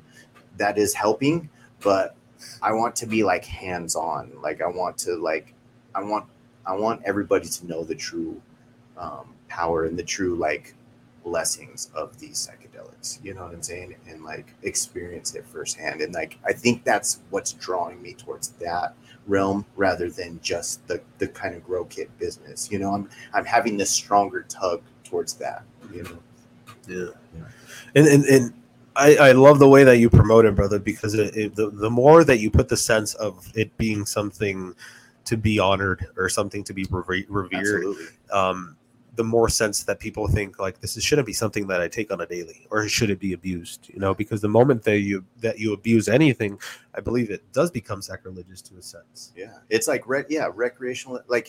honestly, and I'm not putting this down, right? But like, you offered me bud, like you offered me some smoke, and I told you I'm kind of like cleansing from it, and I've been smoking cannabis pot since I was 13 years old. You know what I'm saying? Like for damn near like 25 years, 3 years now, and it hits me a little bit different. So I have backed off quite a bit, but it's not because I don't want to smoke it. It's because I'm trying to reestablish my relationship with Mary Jane. Like I really am. Like I'm trying to use even cannabis in more of a ceremonial aspect. Really? Like I'm trying to do less with recreational. This is a ceremony. Yeah. No, it totally is. It totally is. But you know what I'm saying? Like even I came up like that. Even with mushrooms, I completely abused mushrooms before. I've completely abused DMT before. You know what I'm saying? And these are all like very sacred molecules that we should not be doing, that we should not be like desecrating. You know what I'm saying? And like I'm just me personally, I'm trying to get on a more ceremonial level with all of these things and use them as tools for growth rather than party drugs. So something that I like to question, and this comes to somebody that looks towards knowledge in the past, right? As history has taught us a lot, but as well within culture and what's been taught by our elders. So if it's considered sacrilegious, going thousands of years previous to where there was no sense of consciousness and people would stumble upon these things, in some way consciousness became acquired through that. Maybe it might have been a way of acquiring consciousness, or the Holy Grail. Was it still considered sacrilegious? Sacrilegious. I don't know if I'm getting your question, but like if it weren't any sense of ceremonial process and this plant had already existed, what would be your type of sense thinking? Like, what if somebody just stumbled upon this and just ingested? No, okay, I get what you're saying now. Well, of course it wouldn't. You know, I think it took those people, like the first people, to stumble upon it, and we could even go into like stoned ape theory, like this is how we gain consciousness. That's what I was like saying. Like, maybe, for sure. Maybe you're not. Yeah, but I think it's also like in our brain's nature to kind of like like use these substances. You know what I'm saying? It's not sacrilegious until you deem it sacred. You know what I'm saying? And it wasn't deemed sacred up until a certain point, until we like kind of had society and those things. You know, I mean, but what is sacred at the same time? and we can't really put a sense to that terminology. Yeah, well, you can until you have a really mystical experience. Then you feel like you met God, and then you're like, okay, that's important. Yeah. And then it's like no, it's not just mead. It's not just like liquor, like I'm getting shit faced. It's I just met God, and then now it's sacred to me. You know what I'm saying? And like these things, like I don't know. Like I said, they can be abused. They can still be abused, but I think that's more of a sense that I'd like to portray, rather of it being unsacred or not. Yeah. If you're in a good two of mind and you say, I have a setting, I'm not partying, I have a setting where I'm doing something productive with this and having a good vibe going on, because it's all about setting, I believe, with mushrooms. Yeah, absolutely. Or any type of psychedelic. Then at that point, that's not sacrilegious, or what you might consider the term of sacrilegious. I consider it more as if I feel like I said sacrilegious out of term. No, it's because it's my. I was like, did I say it? But I just want them to portray that as well, because there's different perspectives as well out there. Okay, good. There might be one that it's stupid as. I didn't know if I just spoke or something, but no, I get what you're saying. Yeah. So like, then at that point, it's something that we just should honor and use it as medicinal. Like if you're taking ibuprofen, I'm not saying that ibuprofen is good, but if you're taking something that's prescribed, it's the same thing. It's something that should be prescribed. You should take in a setting. You shouldn't be fucking driving. You should just be relaxing and taking it in nature, whether what setting you're being, as long as it's a good holding your moment and you're trying to do something productive with it. Yes. Yeah, absolutely. So, okay, this brings me into another thing, right? So I've been I've been really deeply thinking about how to be on the totally opposite end of the spectrum. Yeah, I've been really thinking about how one would use a mushroom for a recreational purpose, but not in the aspect of like just going and partying, right? Microdosing. So yes, there's microdosing, and then there's macrodosing, right? So you have microdosing. What is the difference? So microdosing is going to be is considered a subperceptual dose, where you take an amount but you don't have any psychoactive effects. Excuse me. But you're going to experience a little bit of clarity of mind. Maybe colors are a little bit brighter too. And this is typically what happens to me. You have a little bit of an uplifted mood, but you're not seeing streams like your hands are not looking all crazy. You're not tripping out. You can go and function in everyday life, but it's a subperceptual dose that typically is about 1/10 of a gram or less. I've found that my sweet spot is about 0.08 grams for a microdose. That gets me, it gives me energy. I am able to form thoughts pretty coherently, pretty quickly. It's almost like a nootropic when you take it in that sense. And you can actually have intentions with it, just like I would want anybody to have an intention, even if they took a macro dose. But even when you're taking a microdose, you want to have an intention as to why you're taking it. Do you want to be more productive at work? Do you want to be more creative? Do you want to, whatever it is, you can have a mission with it. You know what I'm saying? And this and these, they don't give you the superpower to do it, but they kind of like will give you a spark and be like, oh, this is what I need to do. You know what I'm saying? Like, so there's the microdose, and then the macrodose is a large dose where you're basically in the spirit world. You know what I'm saying? You're tripping. But what I'm talking about is that middle ground where it's like a 0.5 gram, or maybe it's like a 1.5 grams, where, 1.5 grams for someone who's never taken mushrooms will probably send you into a trip, depending on your chemical makeup. But like in the 0.5 gram to 1 gram range, I've been at home, right? I've been at work. I came home from work one day, super bad mood, like just feeling really weird. I remember I took a 0.5 gram of mushrooms, and it was like a Friday, and I was just hanging out with my family. And it was one of the most profound experiences ever, even off of 0.5 gram of mushroom, because my heart just kind of opened up. My mind kind of settled down. I calmed down. And what happened was, like, normally, like, say I wouldn't have taken this mushroom, I would have been maybe cranky. I'd have been like, maybe my kids might have annoyed me a little bit, or I would have just wanted to like zone out on TV or drink like some beer or something. You know what I'm saying? I completely opened up, and it ended up becoming like my kids felt my energy, and they like came into the room, and they were being funny and silly, and like my wife came and sat down next to me. You know what I'm saying? And we were listening to music on the TV and just kind of just being, right? We were just there, like having a really great time. And I wasn't tripping, but I had a body buzz. I felt really good, but I forgot about all those issues and problems. Like I left those at the door. You know what I'm saying? And it got me really thinking about how we can use mushrooms as just something that can kind of enhance our day-to-day lives. You know what I'm saying? Like if we allow them to open up, it could be something like a marijuana, like cannabis. You know what I'm saying? To like take the edge off at the end of the day. I think you may have to gain a little bit of experience with the mushroom to do this, but it's very possible. And I think there's a realm that there's a space for recreational use of mushrooms, but we have to be in touch with ourselves, and we have to be kind of knowledgeable and have expectations, and have we have to know what we want to do with them, if that makes sense. Purpose. Yeah, but it's weird. To me, it feels like that is a space that hasn't really been touched upon.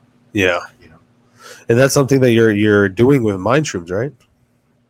Well, that's kind of those thoughts are kind of that's completely separate. I mean, obviously mind shrooms we want it to be in every home. You know what I'm saying? We want anybody who wants to do it to be able to grow mushrooms, to be able to do it. But that, for me, that aspect, what I just spoke on, is more of like in my mind, it's like a manual. It's like a book. You know what I'm saying? It's kind of like a guide. It's like it's almost like a how-to.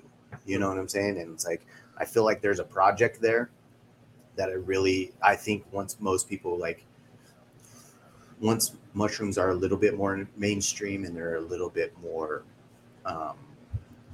people have much more experience with them, this would be something that a topic that we can actually like extrapolate on. You know what I'm saying? But I feel like it's one of those things. It's like a trend. It's like, I feel like this is ahead of the game.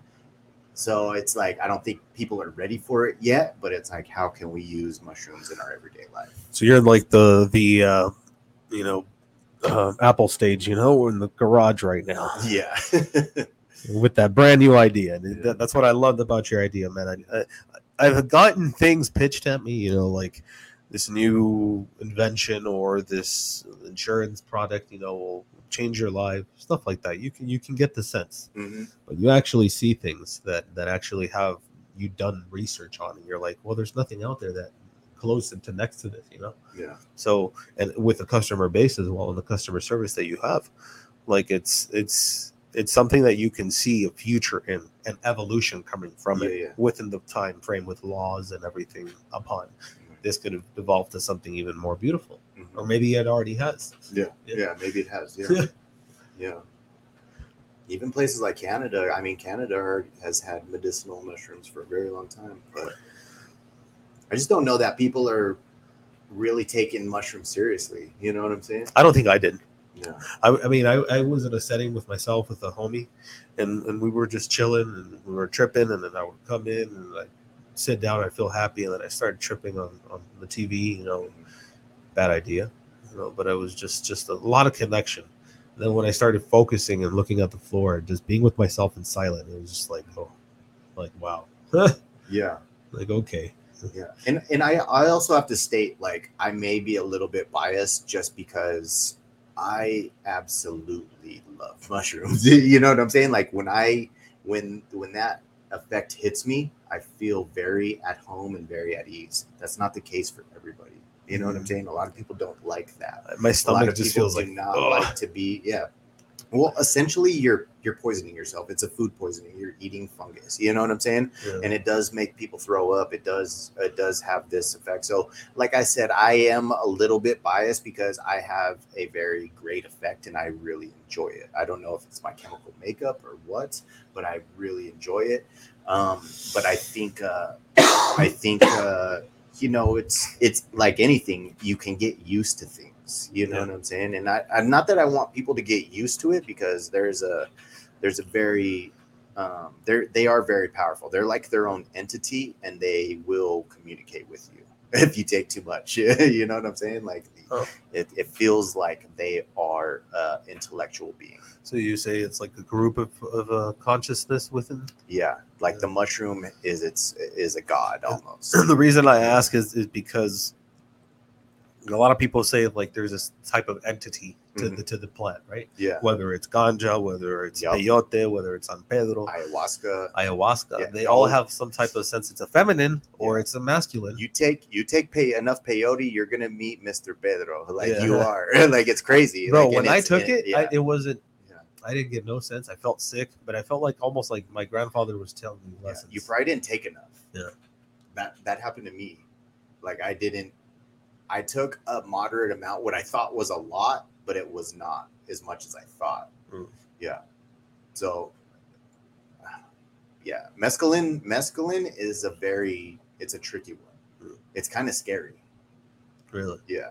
It's kind of scary because, listen, like I drank a jar of tea that I made, and my buddy had recommended that I take like 3 of those after I had already done it. So I thought I took a lot, but in this essence, I really didn't, but I got a crazy feeling. I felt it, but I didn't go there. You know what I'm saying? Peyote buttons. Now that'd be nice to try. Yeah. Those are, I have never done peyote. Yeah. And I feel like I've had some type of sense, the same type of feeling, not the projection or the visuals with meditation, where I get into that sense. Oh yeah. Not an arousal, but sometimes it is. But it's like a sense of being. I go into a sense like of great emotion, depending on what I'm working on. And if it's like something with my throat or my heart, I feel like I'm always like in a sense of like, I don't feel sad, but it's just like a sense of joy, and tears always tend to fly. Yeah. That state. Like content. Yeah. Contentment. Yeah. Like so much happiness. It's just like. Yeah. I've definitely experienced some good things meditating. You can definitely reach psychedelic states there. For sure. I felt like I've experienced the same sensations. Yeah. With meditation. Absolutely. Bro, did you have any particular line of business before Mind Shrooms, or the whole change of Anthony Prolific from Anthony Lopez to Anthony Prolific? No, man, like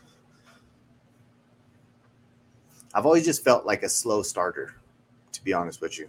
Like I feel like I've constantly like been hopping around from thing to thing, but it's a good thing. Like it's taken me like, it's deductive reasoning, right? Like it's like I've done so many things that I figure out what I don't want to do, instead of like I found what I wanted to do. Like it just has taken me so very long.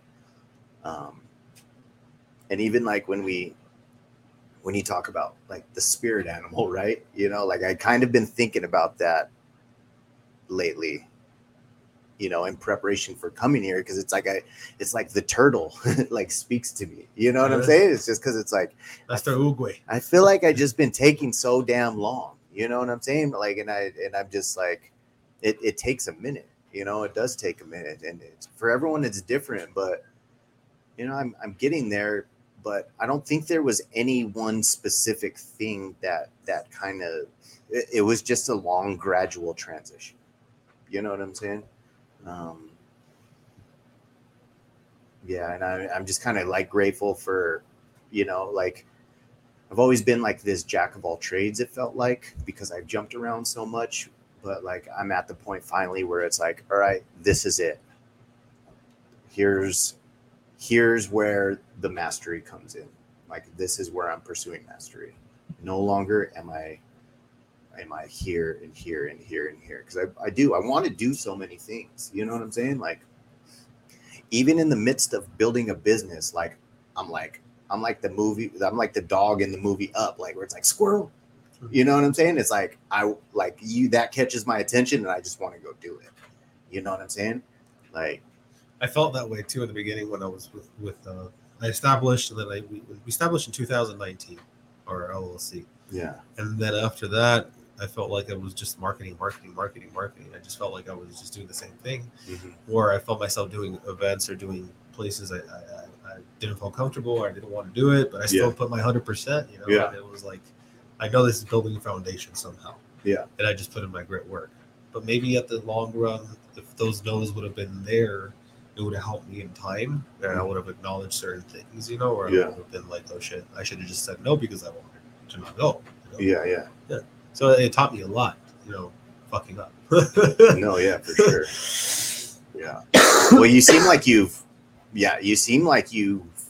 dialed in. You know what I'm saying? You like, well, I mean, I guess that's a compliment then. You know what I'm saying? Because it's like, yeah, you're getting there. You know where you're at. You know what you're doing, and you know what you want to do. You know what I'm saying? So it's like, I commend that. You know what I'm saying? It's a lot of risk having all these animals, all the beautiful animals that you showed me in there. It's a lot of risk, and like that's a big thing that a lot of people don't want to take. You know what I'm saying? So it's like, I commend you for that alone. Is like, all right, he's going for it. No matter what it is that you're doing, you're going for it. You know what I'm saying? And that's more than a lot of people can say. You know what I'm saying? Most people are content with just being like, well, I'm just gonna do this, and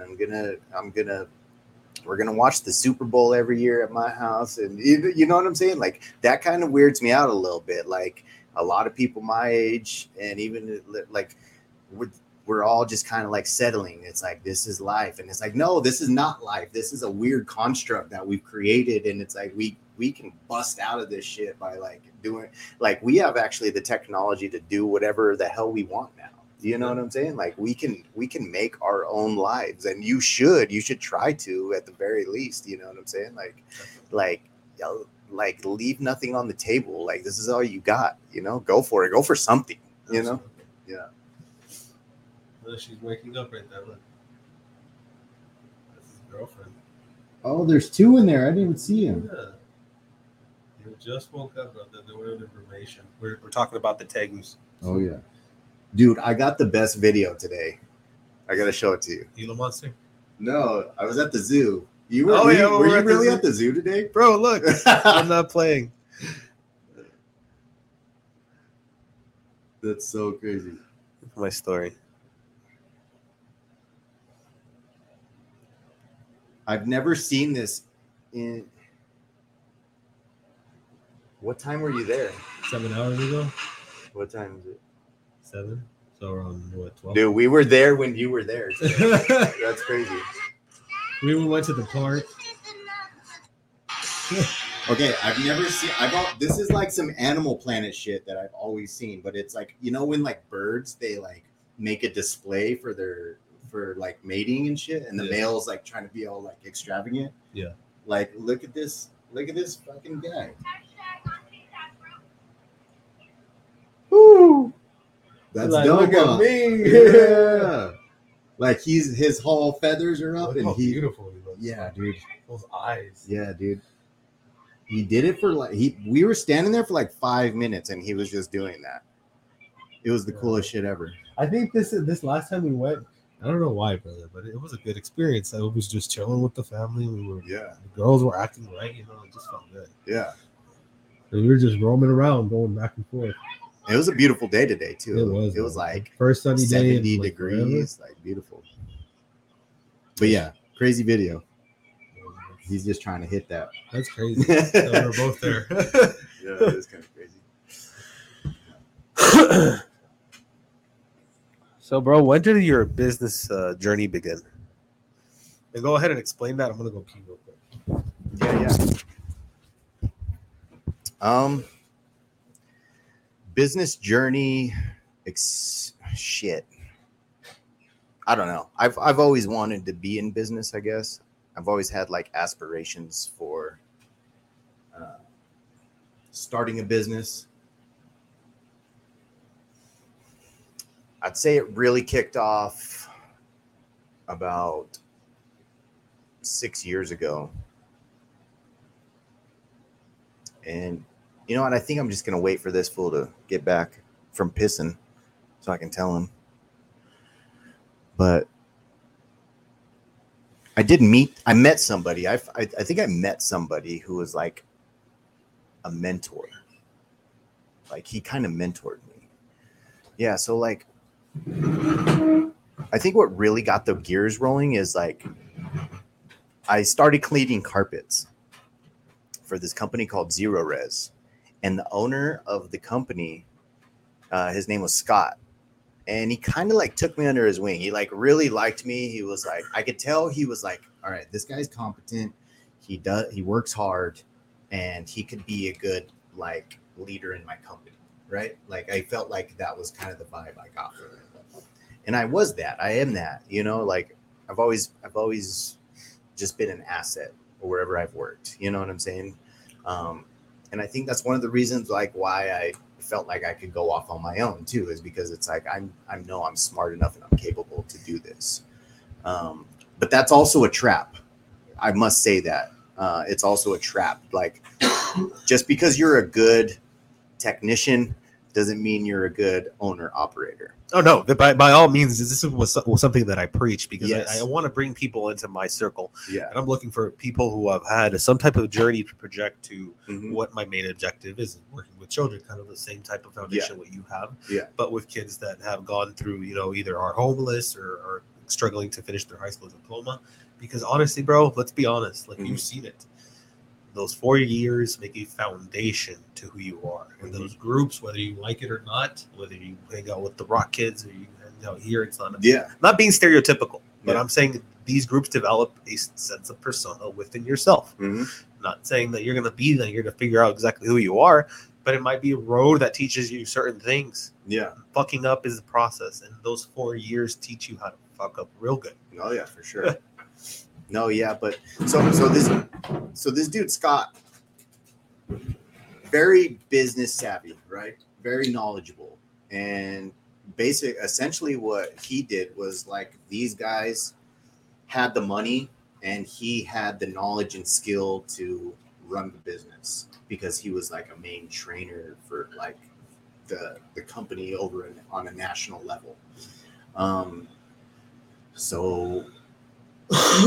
So he, he asked me, what are your aspirations? What do you want to do? And I was like, I want to own a business one day, like I'm going to do this. Like I very much feel like I got caught up in like the extravagance of entrepreneurship that we've had over the last like decade or so. You know what I'm saying? I feel like entrepreneurship has been built up to this, like, it was just a word. Look at this is a like back in the day, nobody wanted to be a business owner. Like it wasn't flashy, but now it's kind of flashy. But like it almost like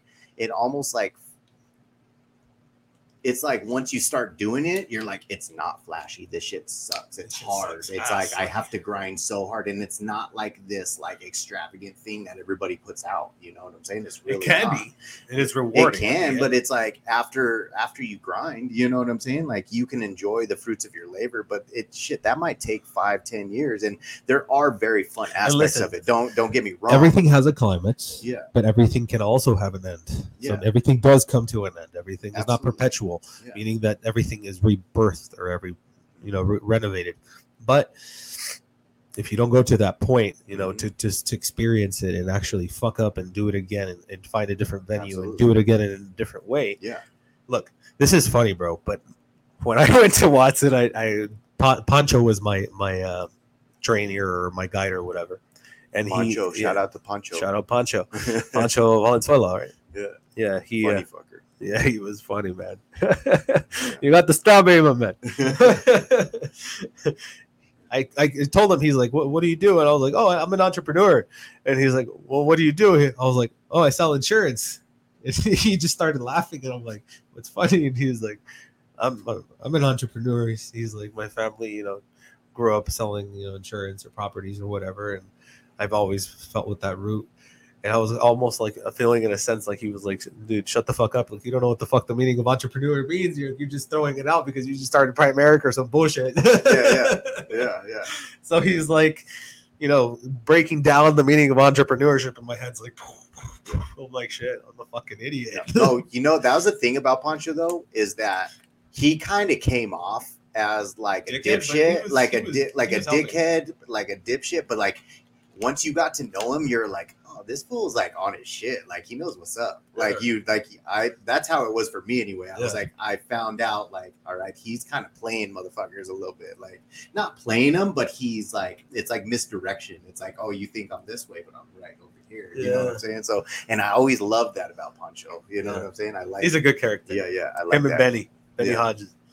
Dude, Benny Hodges was the fucking greatest, dude. He was so funny. Oh my god, he was great. Yeah. Yeah. Good old Benny. But yeah, like that, and that what I said earlier though, like there's a difference between a good technician, someone who's good in a company, and someone who's a good entrepreneur. And I'll be straight up with you. Like it's been almost 2 years now since we started that business. And there's been plenty of times where I've questioned whether or not I'm cut out for this. You know what I'm saying? Like, it's hard. Like, there was a lot of very stressful situations. There's even more now. It's still stressful, but it's like a lot of really late nights. It's like working from home, figuring out a schedule. Like, you think working from home is going to be the best thing of your life, and then all of a sudden you realize that no, it's like now you can do whatever the fuck you want, and then you're putting shit off until late in the night, and then all of a sudden you're working till 4 a.m. because you didn't do your shit in the morning. You know what I'm saying? It's like you got to build the schedule. You got and it's like, and that's what's weird is like I I finally got that part down, like where I was like, all right, let's do this. And I was like feeling really good about everything. And then like, what's weird is I kind of like stepped away, and it's not because of, it wasn't hard. It wasn't this or it wasn't that. It was because I was trying to follow what my heart was telling me. You know what I'm saying? And so like, I've come to the acceptance a little bit that my path is a little bit different than actually being an entrepreneur. It's not that I'm not cut out for it. I still plan on doing it, but I may be doing the wrong thing by choosing this path, like forcing it, you know what I'm saying? Rather than not going with what my heart's telling me to do. And that's to go to school. And, you know, school's not for everybody. You know what I'm saying? I think it's for practical things. But in the end, it's going to lead to a private practice. I think working with children, you have to. Yeah, absolutely. You have to have that sense of not because you want to be in a higher position to have the authority, but more that you want to educate them in a higher sense using certain techniques that are taught through education. Yeah. And maybe I am more of an educator. You know what I'm saying? Like, you have a sense of educating people through a different sense. And maybe it's not like, maybe my path isn't down the road of being a CEO or a CFO, or you know what I'm saying? You are a CEO, but like maybe it is as well. Maybe it's just, it's going through different stages, and I'm going to get there eventually. And that's ultimately what I have to just be like, you know what? I'm good with whatever comes. I'm not forcing an issue.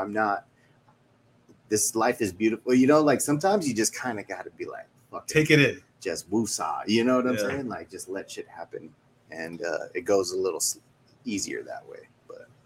And it's not about making it easier. Don't get the wrong perspective when he says that.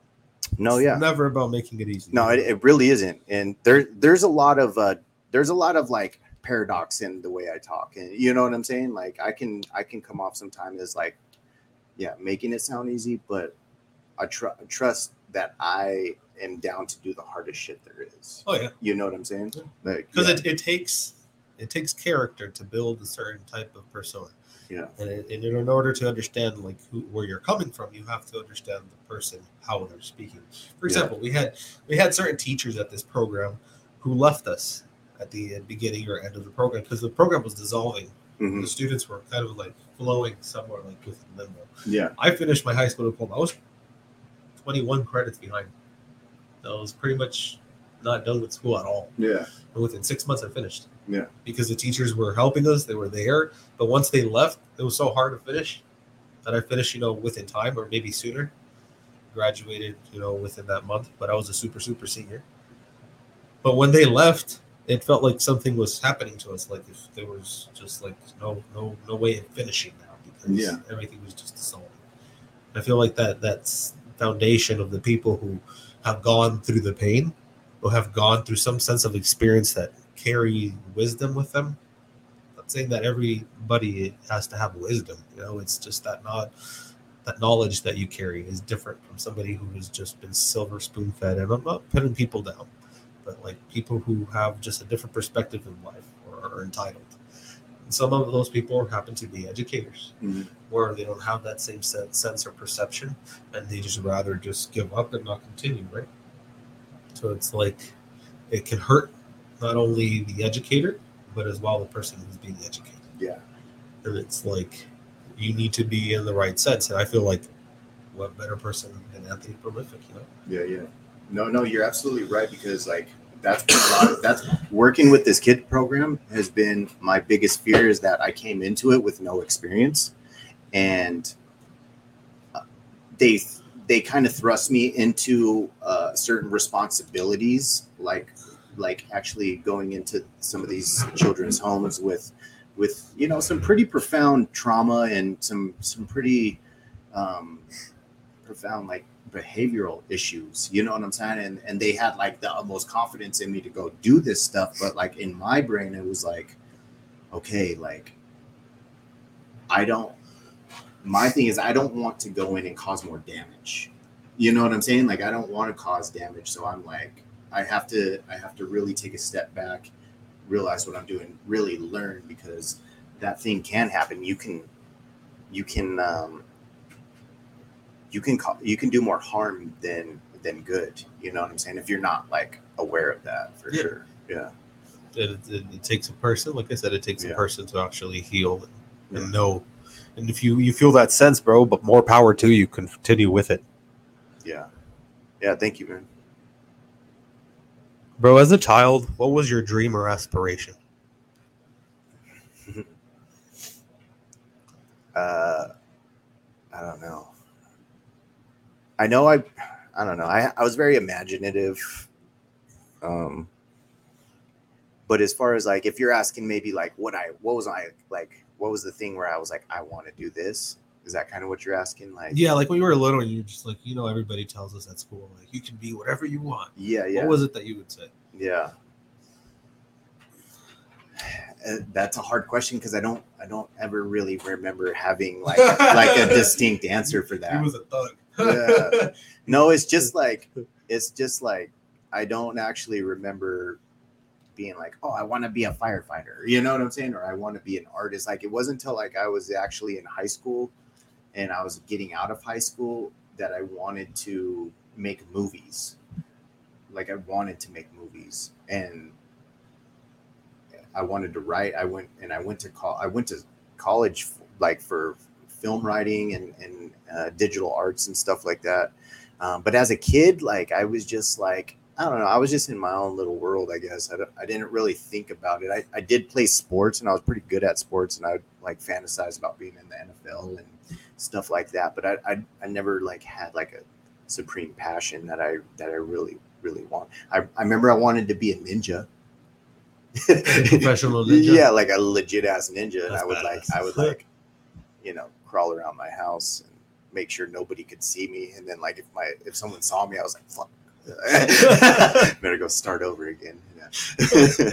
No, like, but you know what I'm saying? I was just very like in that little realm. But like, yeah, I wanted to be a movie maker. And when I see our buddy Sergio doing his thing right now, like, it's again, I'm like squirrel. You know what I'm saying? I'm like, this motherfucker's out there like making movies. He's like doing acting, and like I really admire that. And I'm just like, there's another part of me that also sees like myself doing something like that. Like I could pursue it and I could go for it. Stay tuned. We're gonna have a couple actors on board as well as Sergio. We'll have Chess Brown, a good actor, Claudius, known as the Snake Father. All those people work within the film industry. Yeah. For him, for example, Claudius, and I briefly know his story because he's put it out there. I haven't really had a conversation with him with his ridiculous. We have had contact for a while, but we never really like talk on the phone. But he's always put out his story. I was working back set, production, and then somebody saw my hustle, and then somebody came up to me and just asked me to work a set. I did a set with Snakes, and then Snakes got involved, and then now they're asking me to do films with Snakes and bring Snakes for acting. Like he does music videos with actors and rappers and shit. So it's like because of his hustle, because of the grind, like they saw that with his eye, and that's what brought him to set. And correct me if I'm wrong, man, but I don't know exactly the full story. We're going to discuss it on the podcast, but that's an admirational story, where like he had no sense of like acting quality. Maybe he did, or he did go to school. I'm not too sure. Yeah. But somebody just being drawn from his pure grind, that's admirable. That's the underdog. Yeah. Are you talking about Sergio? No, I'm talking about Claudius. Oh, Snake Father. Oh yeah. No, I don't know him. Yeah. No, like that's what I was saying. That's awesome though. Like it is. It's. Some people are born with that though. You know what I'm saying? Like you are born with that. Like you may not have had it, but like you have charisma. Like you have it. You know what I'm saying? You just have to tap into it. Yeah. You know what I'm saying? And like some people just tap into it. I feel like a lot of us have just stuff within us that is so untapped that we might not never know we're good at it. You know what I'm saying? And that's one of the stuff that the graveyard dies, And it's shit. Yeah, it's kind of insane. Imagine where the evolutionary process would be at if that consciousness had been woke. Not to use the word woken. Right. It's too overplayed now. Yeah. Bro, what's your favorite animal? My favorite animal has always been a tiger. Tiger King. Yeah, tiger.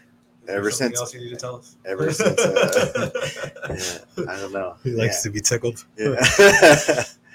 Yeah. No, yeah. Tiger, as a kid, yeah, Tiger was my shit. Like, I loved them. They're beautiful. They're solitary. They're just amazing. Big cats in general. Like, I love big cats, panthers, all that. Those have always been like. Do you have cats? I don't. That's the weird thing about it is like. If you want Bengal cats or Sphinx, I have a breeder. Yeah. Yeah. Well, what's crazy to me is like pit bulls have always reminded me of big cats It's weird. because of their face structure and The food everything. dog. Yeah. You know, it's almost like a pit bull, but Yeah. it's a cat. Yeah, it's a cat. And it's like, it's weird. You look at a lion's face, and you look at like a meaty like pit bull, they look similar, you know? Their demeanors, like they're just big and lumbery, and like they're just like, oh, fuck you up. It's like a griffin. Yeah. It's so like, I don't know. I think it's kind of weird that big cats and dogs are kind of connected in that way. Yeah. But, you know, So as a kid, did you ever have cats? never. No, I've always wanted kind of a cat. And I kind of have cats now, but I call them hood kitties. And they're just like the neighborhood cats that come through. And I have a water turtle in the front of my yard. And usually I'll pull up from work or wherever I'm coming from, and there'll be like 2 cats in there trying to like get him out of the water, and we got to shoo him off and stuff. But I would get a cat. I totally would get a cat. Yeah. My buddy has a really cool cat named Willow, and I like them so much just because they don't give a fuck. You know what I'm saying? They're like they're just kind of off doing their thing.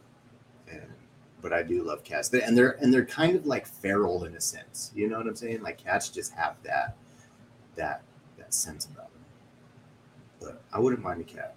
I think it's trying to convince my wife to get one because she's just convinced that the smell is just overwhelming. And I'm just like, my buddy has 2 cats, and I don't even know that he has cats walking into his house. You know what I'm saying? Did you tell that I had cats when you walked in? No, I couldn't. Yeah. Yeah, I wouldn't have guessed you had cats. Because you have to clean it on a daily. Yeah. Yeah. So it's like there's that, but I don't know. We'll see. Yeah. Yeah, man. A cat. Interesting. Mhm. Have you ever had any or felt any spiritual connection with any animal or human With an animal besides your wife? Yeah. Yeah, actually a spiritual connection with a human is actually so my business partner, Tristan, that we created Mind Shrooms together. And he is a spiritual being. Like he really is. And he's kind of helped, I would say he's totally helped me kind of blossom as a spiritual being as well. And it's cool because it's like, I love these conversations. I love getting into conversations that others might find just really weird. You know what I'm saying? Like maybe it's off-putting a little bit, like the conversation that me and you can have, you know, about it and get really deep into it. I can have with him. And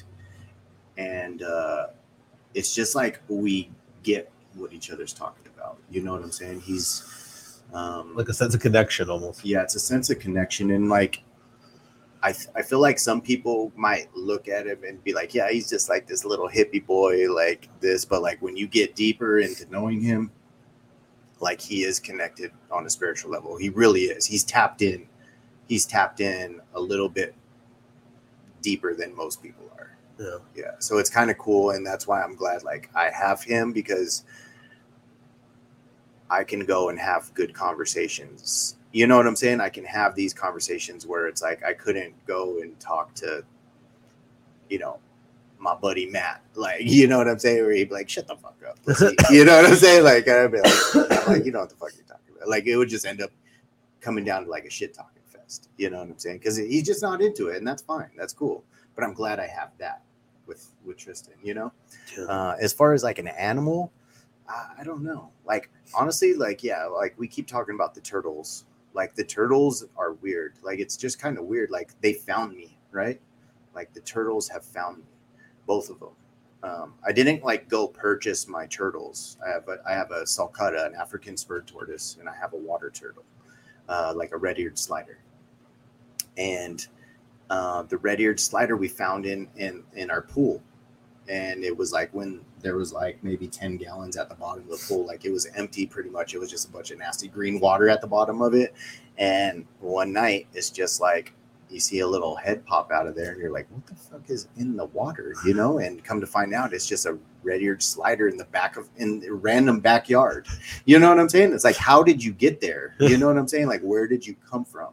Like, was a bird carrying you? Like it swooped you out of a lake and then like accidentally dropped you? Or like, did you find your way out of a neighbor's pond and into my yard? Like, I don't even know how this happened. It's just kind of weird.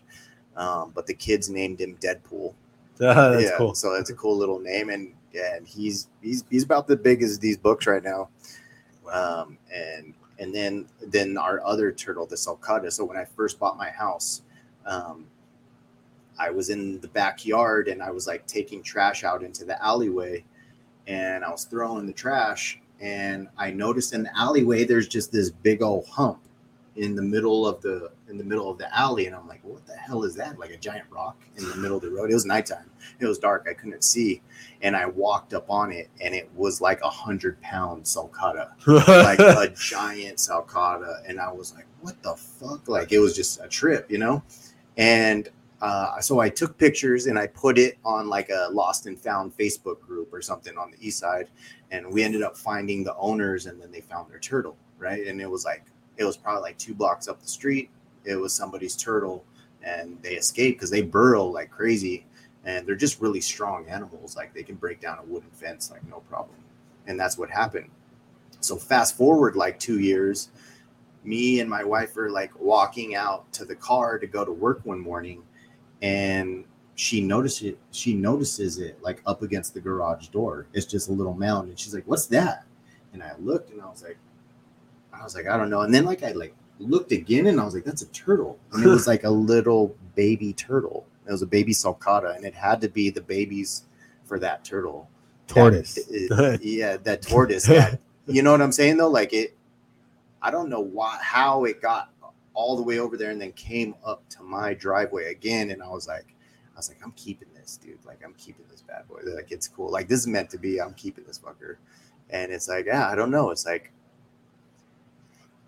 there is this quiet wisdom within them. Like, it's like they're ancient. It's like they're ancient. They know, and it's like, I don't know. It's like they're a little bit slow, and that's kind of why. Not that I'm like slow, you know what I'm saying? But like sometimes I've always felt like a slow starter. And like I've taken my time to kind of finally become where I'm at. You know what I'm saying? So I do like resonate with the turtle a little bit. He hit puberty at 20. Yeah. Actually, I hit puberty in like 3rd grade, but third grade. but no, it's like the tortoise and the hare, right? So it's like that's the cool thing about that story is like, yeah, the hare is like very fast and burst, right? And it's like it's always, but he kind of gets complacent, right? You know, and it's like the turtle is just very consistent and doesn't stop and plods along. And that's kind of how I've felt a little bit throughout my life, a little bit. You know what I'm saying? It's like I've never like just taken a break, but I've always just like made slow progress. And that adds up over time, you know? So like you just kind of got to trust in that process a little bit. But trust yourself, trust your intuition, trust where you're going. Yeah. It's not you don't have to know where you're going. Let's put it at that. Yeah, you can end up at some random stranger's house or in jail. Yeah. What is a practice or habit you would be willing to share that you do, whether it be spiritual or non-spiritual, or a tactic that you use that you think that might be suitable for the public? I have a bunch, man. I mean, something dear to heart. Yeah. If you'd like to share.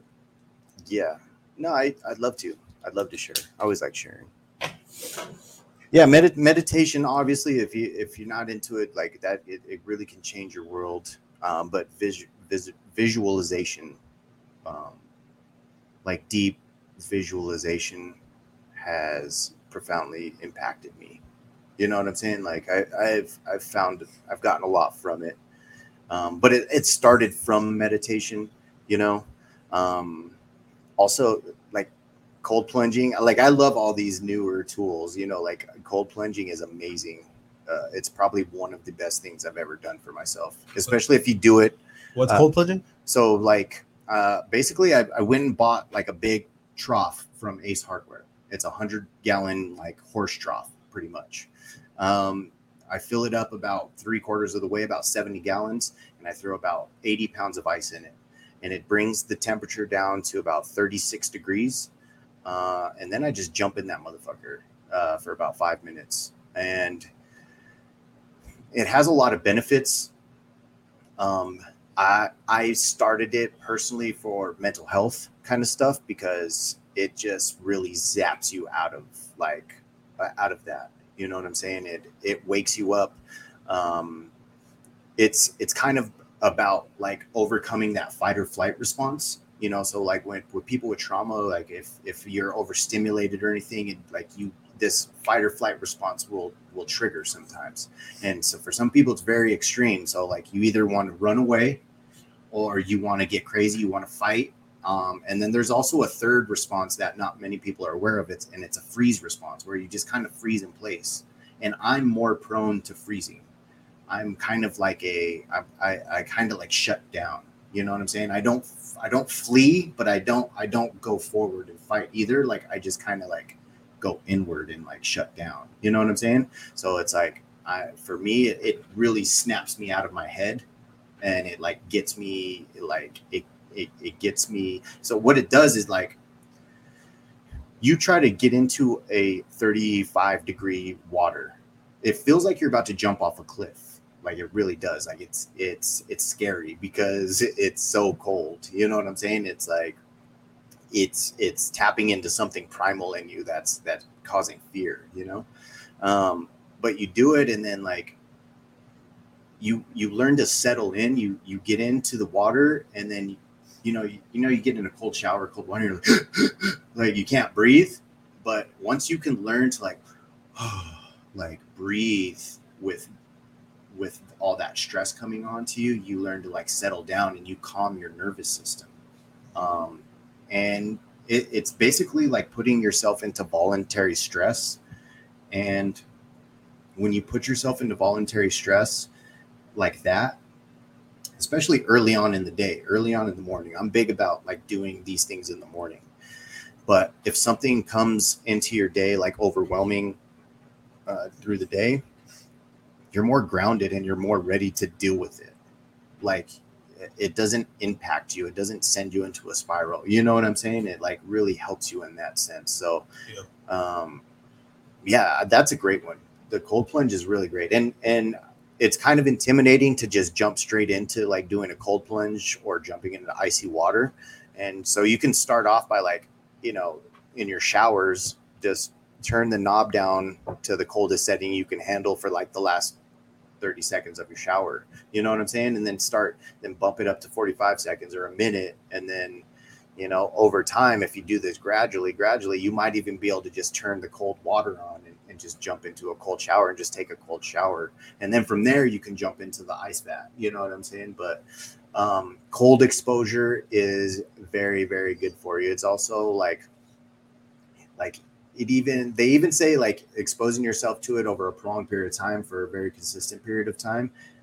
There's a thing called brown adipose fat tissue on you. And when you're very, very cold, your body's brown fat actually uses the white fat as an energy source. So it's like, it can actually help people maintain weight or even lose weight. You have to do it very consistently and for a long time. But there's a lot of studies done on cold exposure, and I think the biggest impact is mental health, but it'll snap you right out of it. Yeah. That's a good practice for sure. I need to try that, man. I'm really all about mental health, man. Like mental health is going to be, if you're in a mental funk, it's going to make everything else in your life harder. You know what I'm saying? So it's all about really keeping yourself, on that right track mentally, and then everything else, is like clockwork. Definitely. Bro, who would you consider your spirit animal to be? My spirit animal. So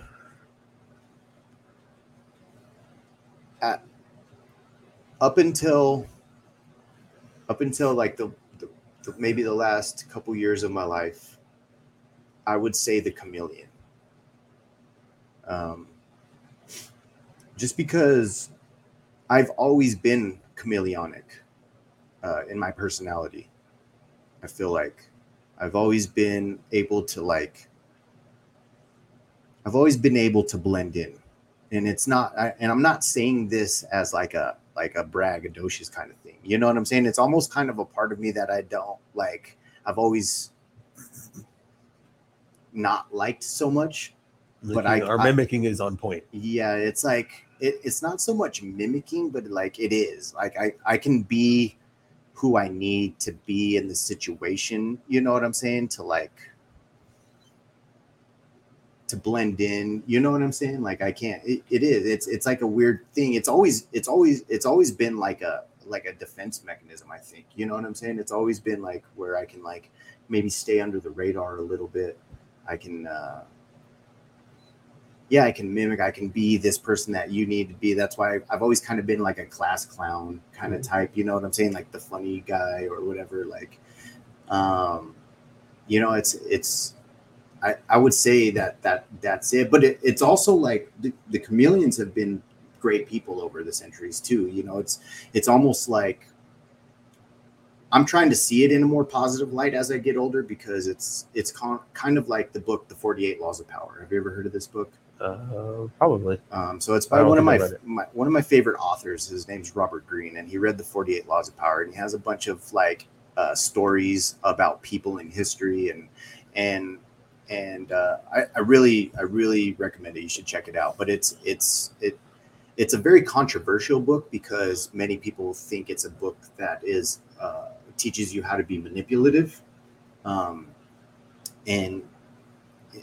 you can use the tactics in that book for good or for evil. You know what I'm saying? You can use it to be malicious, or you could also use it to to be tactful in life. And that's how I feel like I've always been. Like even before I read that book, that's why I felt like I was so chameleon-like, because it's like I always use tactics like that.